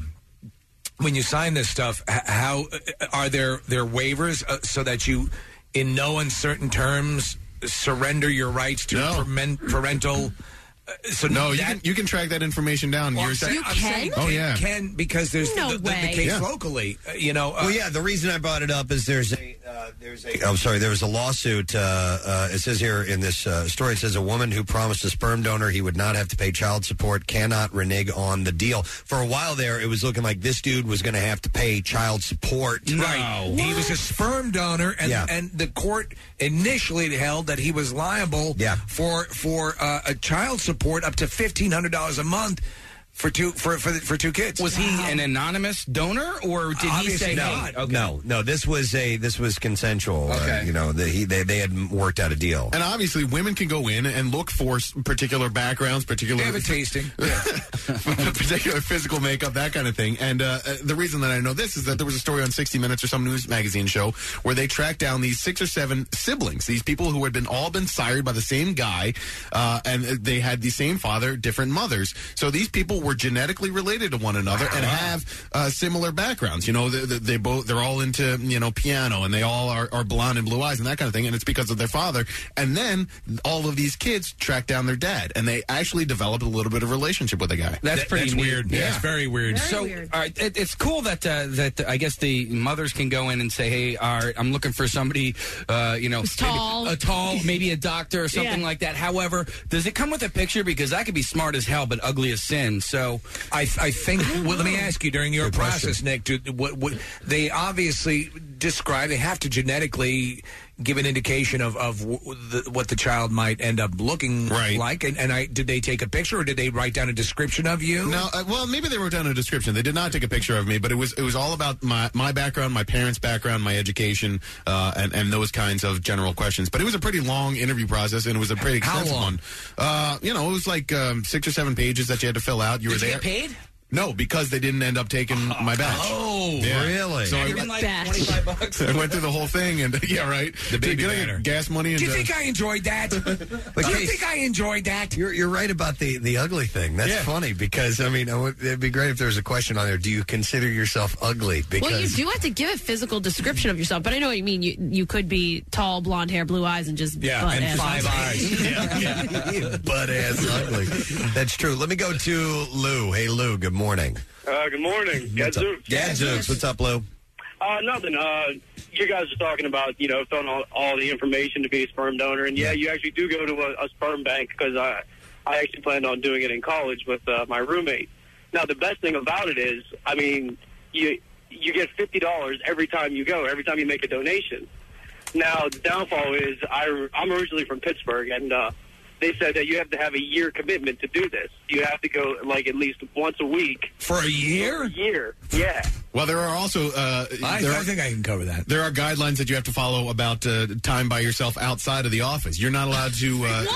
Yeah. You have, your donation has to be, no older than 2 days. Yep. And wait a second. So like 4 days. You don't make your donation on site. Yeah. You're allowed to bring it in with you? No. You have to do it on site, but you can't give a donation by yourself, at home. Because guys will be bringing in holiday sauce. But you can't have fun by yourself at home. Actually, you have to have strict guidelines as to all sexual activity. So you can't be sexually active because you could perpetuate disease. Well, and not just that, Steve, but the amount of sperm that are donated when you go in. It needs to be good stuff because if it's less than a day old, it's not good. If it's more than 4 days old, it's no good. What, they can't use sperm helper? Right. No, but you have to be you have to give as much as you can give when you're getting in the office. So if you've had sex the day before or been by yourself within the last couple of days, they won't allow you to do that. I had no idea. Yeah. I had no idea. And by the way, strict. $50, dude, you were getting ripped off. Down in Virginia, it's $350. So what? Wait, no. No, but you. No, his just to go in and do it, he said, was $50. Oh, it's $50 every time? Every time. $50 every time. And me and my roommates figured out you could go 3 times a week. That's $150 a week where I'm usually just flushing it down the toilet. How much? Let me ask you, how much? Can you work up a situation where you could conceivably go every day? No, not every day because, like I'm saying, the donation has to be, no older than a day. I gotta go to work. Dude, your hands are all calloused. What are you, a construction worker? No. $200 a month. That's not too bad. The fact that this dude got nailed for child support, because I would assume that they would go to great lengths. I would to make sure that I'm not beholding to any financial. Because things like that, cases like that, are starting to pop up. Sure, like they're starting to track you down and say, even though you were anonymous, have nothing to do with me. This is your biological child. Yep, exactly. You are the father, and you need to kick it up. Let me go to Stacy. Hi there, Stacy. Hey, you guys rock. What's up, Stace? I just saw, I don't know, it was like a month ago on 60 Minutes or one of those shows where there's websites now actually where they hook up the mothers, the parents of these like sperm donor kids with the actual fathers. Like they go by the file number, like, oh, was your donor Q345? And you can actually find, they're finding siblings. So if you donated 50 times over a year, you might actually have, not just one kid, but you might have 10 kids. So these 10 kids are all now finding each other and then tracking down the dads. They meet the dad, and I'm sure it's like, you got to be honest with you, I'm not an astronaut. It's crazy. And one of them was a doctor, and he was like this young, hot bachelor doctor, and everyone was like dying to meet him. And, of course, they want to have nothing to do with the kids, but they're like, oh, yeah, that's great. Well, yeah, because they needed money in college. Right, yeah. You know what I mean? They didn't want a kid. But I'm thrilled to find out I have a family of 11 children. Right. Man. I'm 25, and this is awesome. Casey was telling me that our friend Dave McGrogan was a regular sperm donor. Really? He's on the line. Yeah. How do you know this? Because there's a company now that it's all his sons. It's called HireLittlePeople.com. Shut up. Casey, what the hell's wrong with you? He just hung up. No, he didn't. He didn't. Dave, are you there? Yes. Yeah. Doesn't want to admit. The reason he knows is because he was holding the cup. Now, we had a guy call in earlier, Dave, that said he had to go once a week for a year. Were you on that program? We were all in chiropractic school, and there was about 7 of us that went in for the initial interview.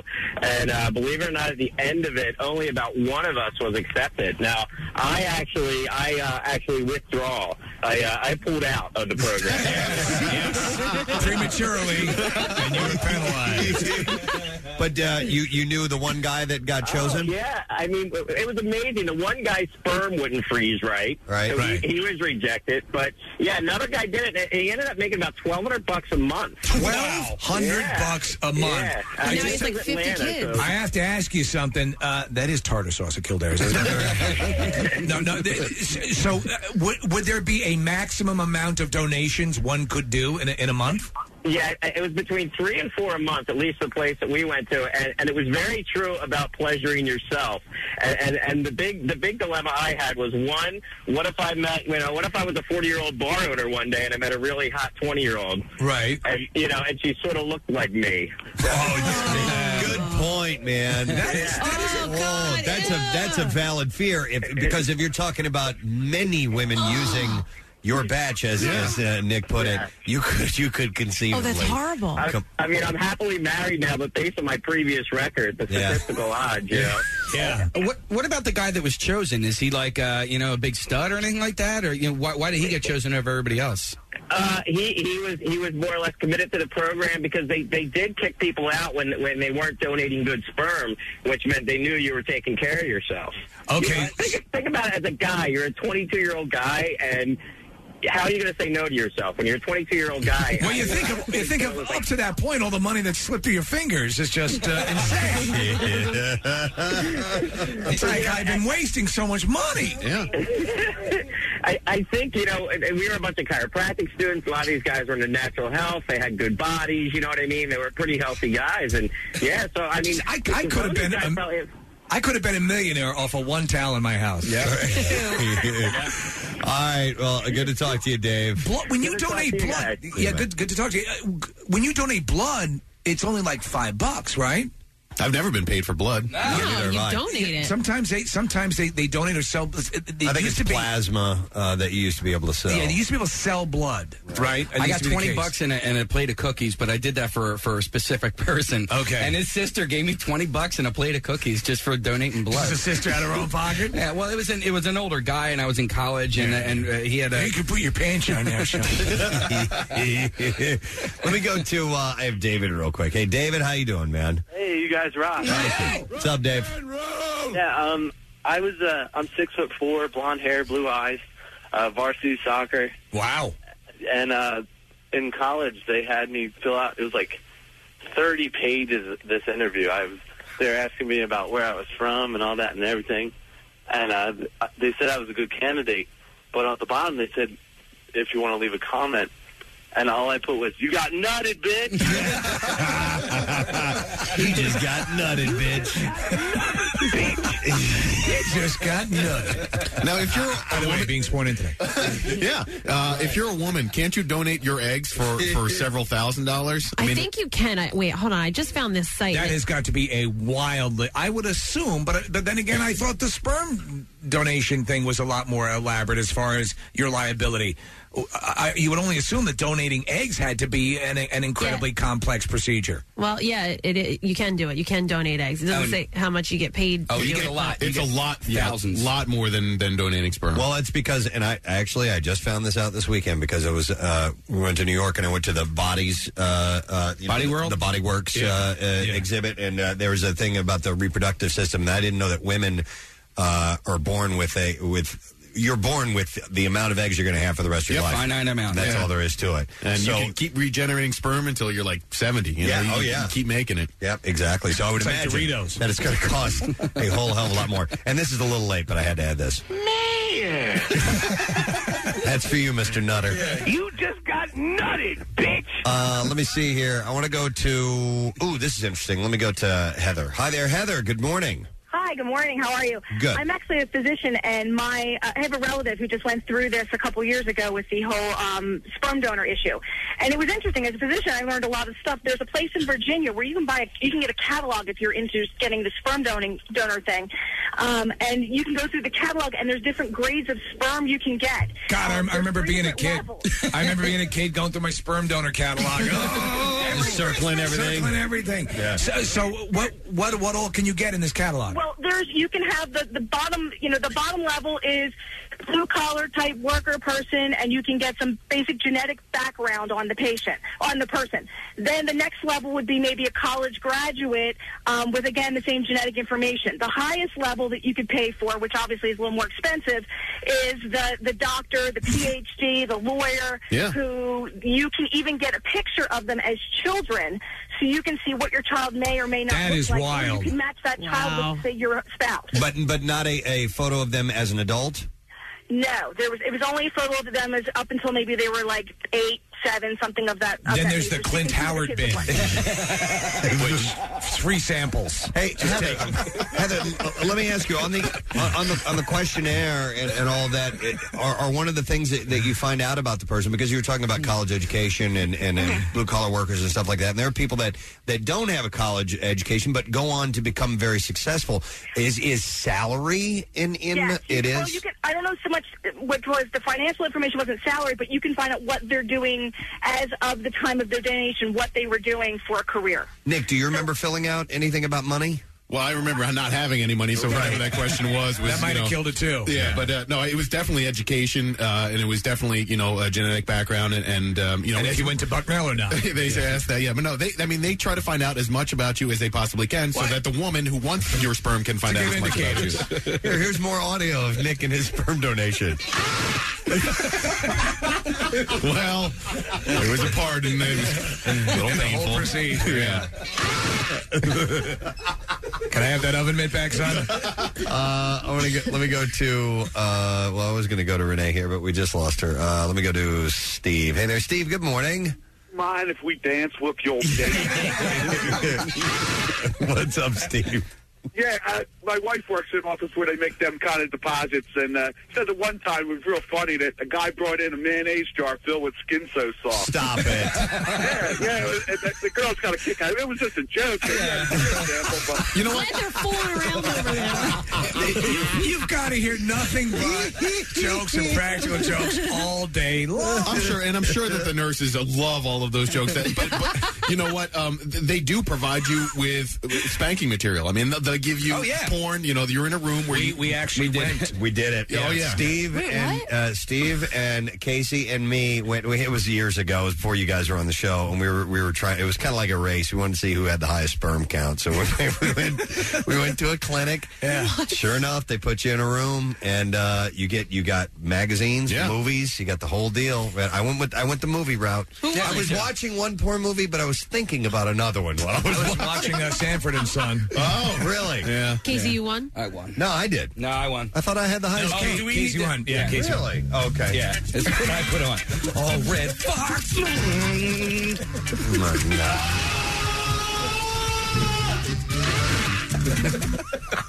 I meant this. That is a very bizarre, very weird, because it is very clinical, and here is your material, and you want to try willing anuses 5, very high success rate, and all the gentlemen seem to appreciate what's contained within this particular film. Is that the one you went with, Steve? Yes, that was mine. I put on the subtitles. Willing. I bet it's a real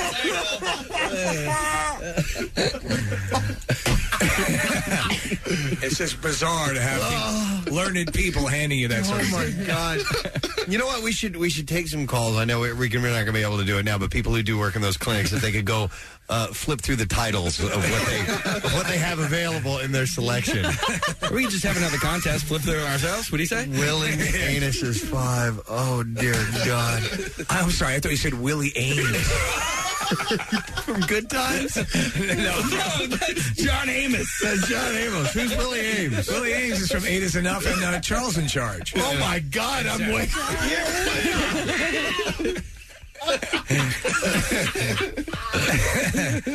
I thinking of? John Amos. Die Hard 2. Oh, my God.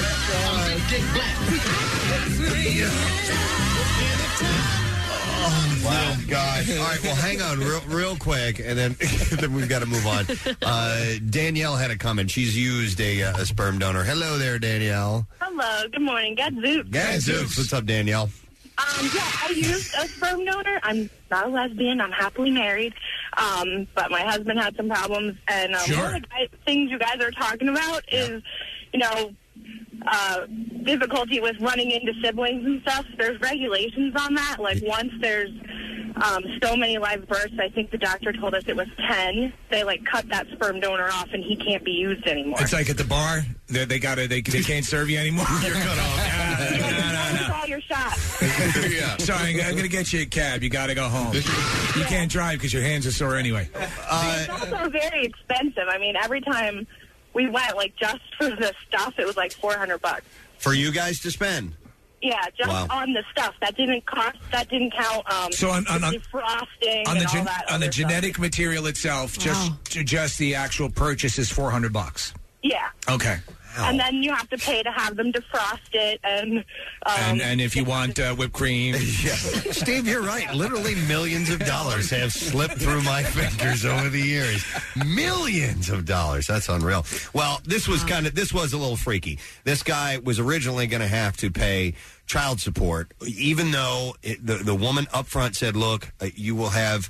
No parental responsibility. Nothing at all. And then she turned it around on him and said, nope, I want it. And he was paying $1,200 a month. That's ridiculous. Yeah, but apparently in Harrisburg they have overturned that to the Pennsylvania Supreme Court. The court upheld the original agreement saying the guy is not beholden. Yeah, which is pretty weird. But I didn't know it was that involved. I had no idea about that. All right, we've got to take a break. We'll be back in a moment.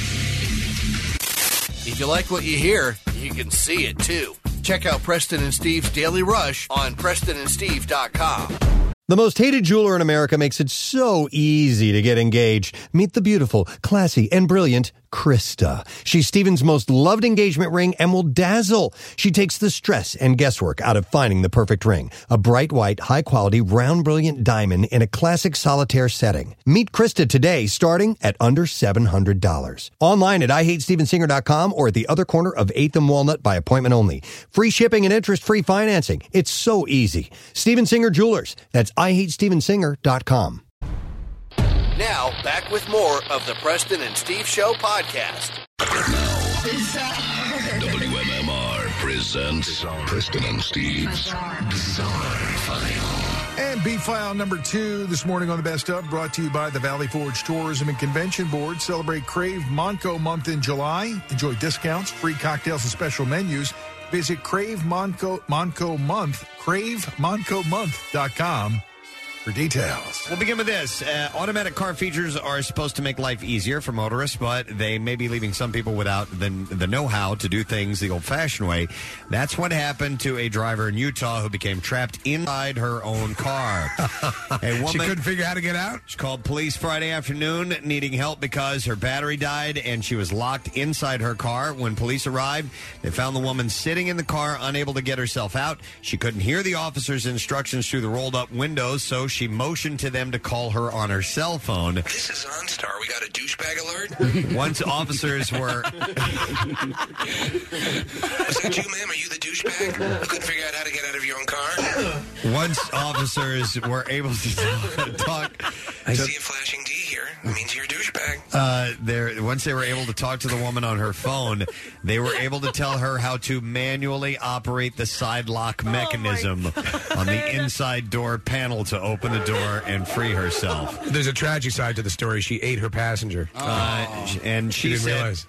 After the incident, that I'm just glad, or no, I'm sorry, the officer said, I'm glad she had a cell phone to call for help. Yeah. I'm running out of air. In Middletown, Pennsylvania, a computerized spell checker run amok christened several Pennsylvania high school students with new and, in some cases, unflattering last names. A Middletown area high school's yearbook listed Max Zupanovich as Max Supernova, Kathy Carabao as Kathy Airbag, and Alessandra Ilpolito as Alexandra Impolite, just to name a few of the mistakes. They were found on only 4 of the yearbook's 176 pages, those that featured the band, chorus, and the student council.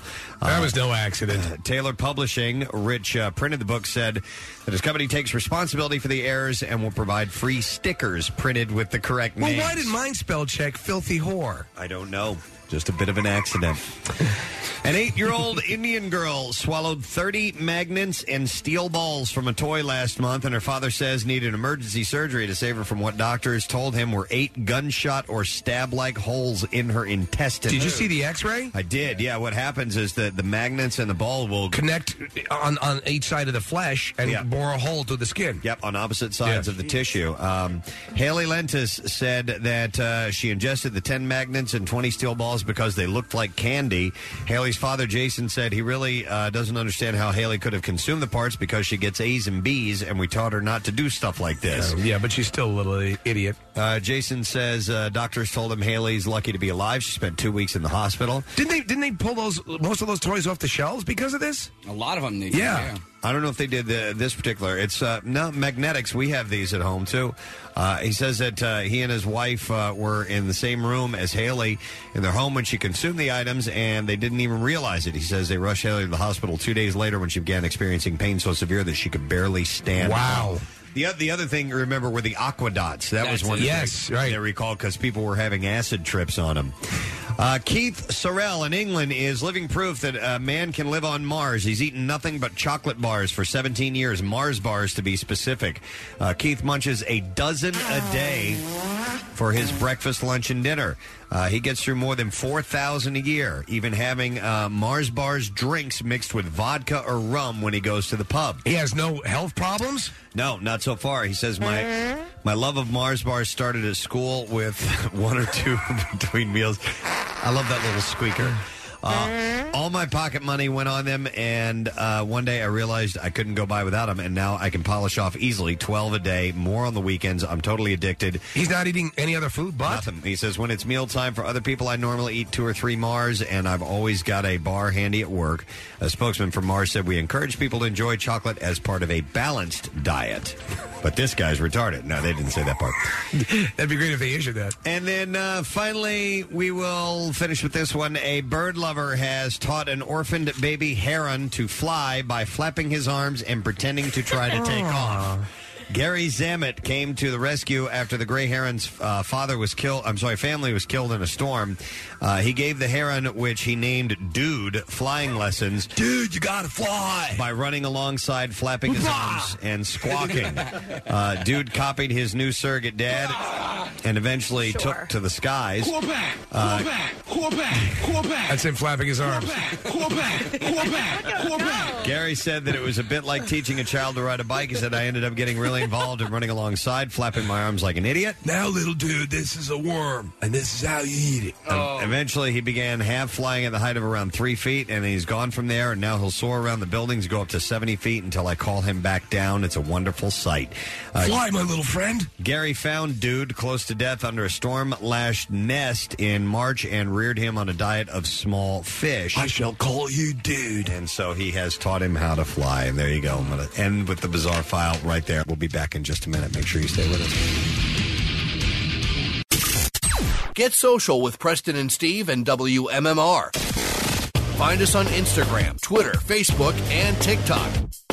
Football is back, and this Eagles season there are huge prizes to be won at Acme. Enter Acme Swoop In and Win sweepstakes and you could win up to $10,000 cash or 2023 Eagles season tickets. All you have to do is shop the participating items throughout the store and enter your codes from your receipt at acmeswoopinandwin.com. Acme makes sure Eagles fans have all their game day needs to tailgate or host like a pro.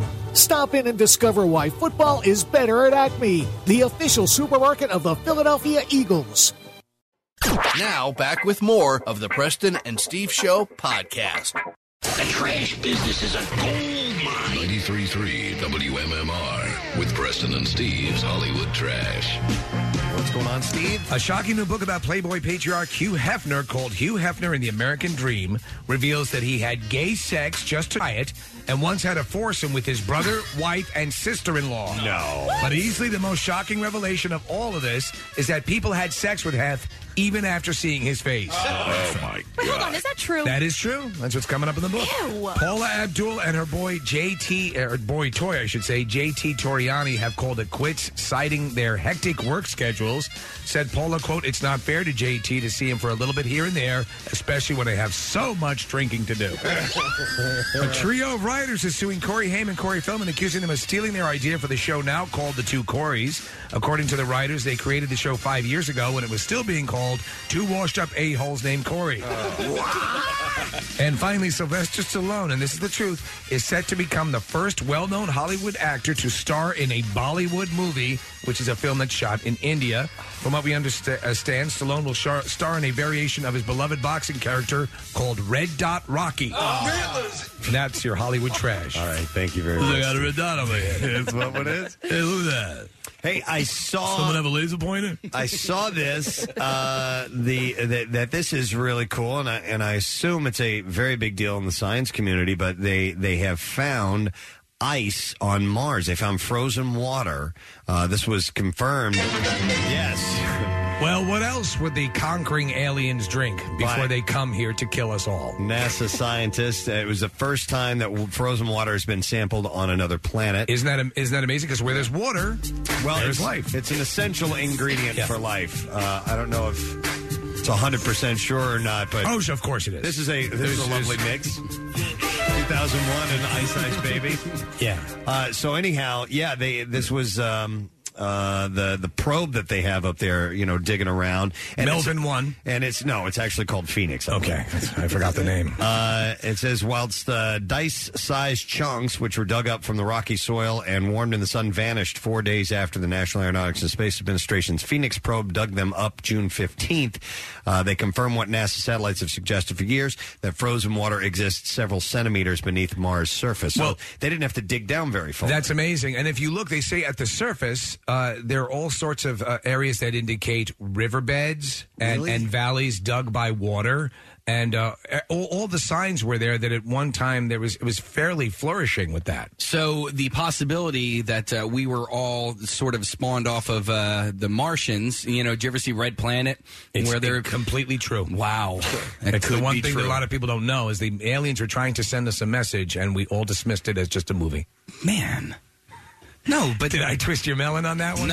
No. But I mean, that's essentially what they were saying at the end of Red Planet. Was like, all right, life is about to die on Mars, so they, boom, shot out, space eggs and landed them on Earth. They had to use the same device we used to shoot T-shirts into the ground. No, but along those lines, Casey, there are all kinds of theories about how life started on Earth, and one of them might be like a meteor or a comet. Part of it, or an alien meet and greet. Particles had a mixer, if you will, landed on the planet and had whatever ingredients in it that created the first forming of cells and things like that. But there is potential that as they continue to dig around Mars, that they come across some kind of fossilized microbe life. It's quite possible. It's fascinating that they found the ice. Of course, for many years, people thought that the face that they believe they see on Mars, which is just sort of a raised area, but from the distance, they thought that was perhaps signs of the civilization that exists. In fact, there was that Brian De Palma movie, Mission to Mars, with Gary Sinise. That said that was it. But and there was something buried under it or something. That's like what that. it was. That's what it was. Mission to Mars, not Red Planet. Red Planet was that crappy one with Val Kilmer. You were thinking of Seabiscuit. Yeah, that's in place on Mars too. I kind of, and that's why when the horse had a broken leg, it could still run because of the lower gravity. Yeah, that's amazing. Well, I posed this question to somebody over the weekend. And yes, I do have these types of conversations off the air. But what if Noah's Ark? Oh, wait a minute! What if Noah's Ark really did exist and as it was an alien ship, and it was just an alien ship? I don't know. Think about that one, dudes. I'm going to adopt that. Now I'm going to tell people that. Oh God. I don't Kathy, know. Listen, here we are, and Joe Rogan said it. Here we are, screaming through space. I fell asleep during that interview. Talking into a microphone that is broadcasting out through like several 1,000-mile radius here. Like that is amazing. A good 2,000 miles. Yeah, but I mean, the fact that we're having a conversation back and forth is amazing. It's proof positive that the Ark came from space.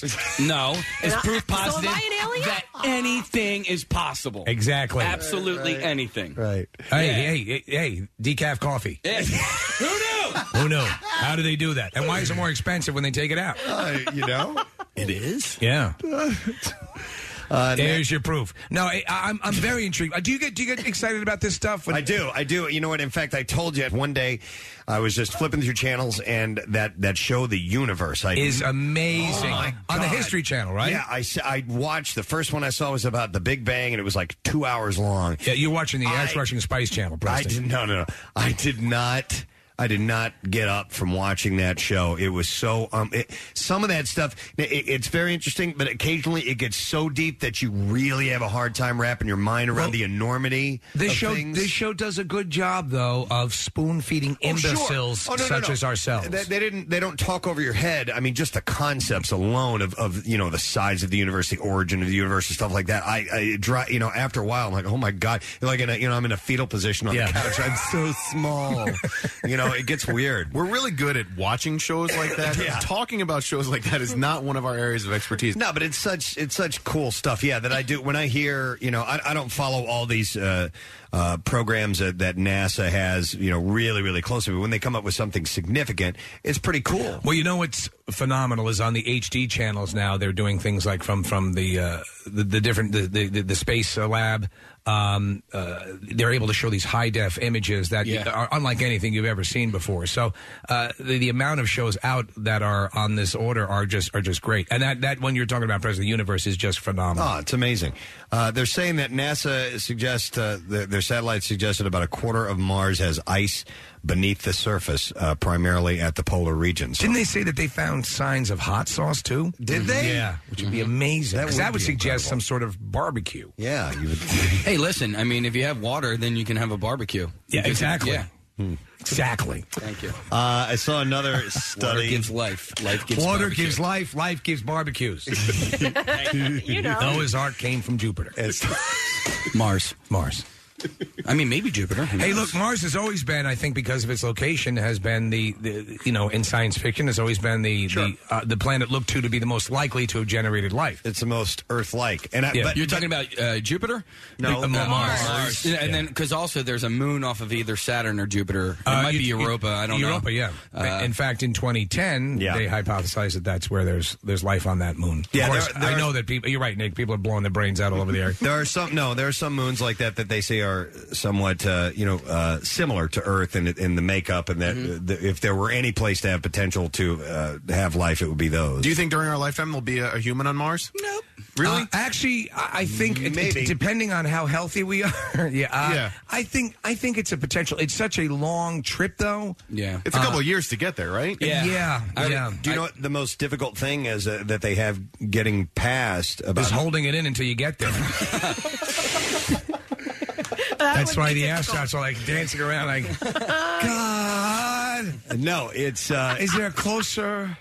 Is there a moon? No, it's the. God.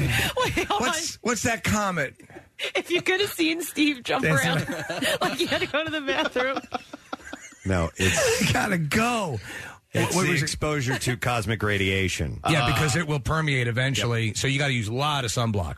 Yeah, that's it, or you are screwed. No, but I mean, I think they can handle the fuel issues by refueling. You know, if they do stations on the moon or along the way, or some kind of a space station they can go to and get the fuel and continue on.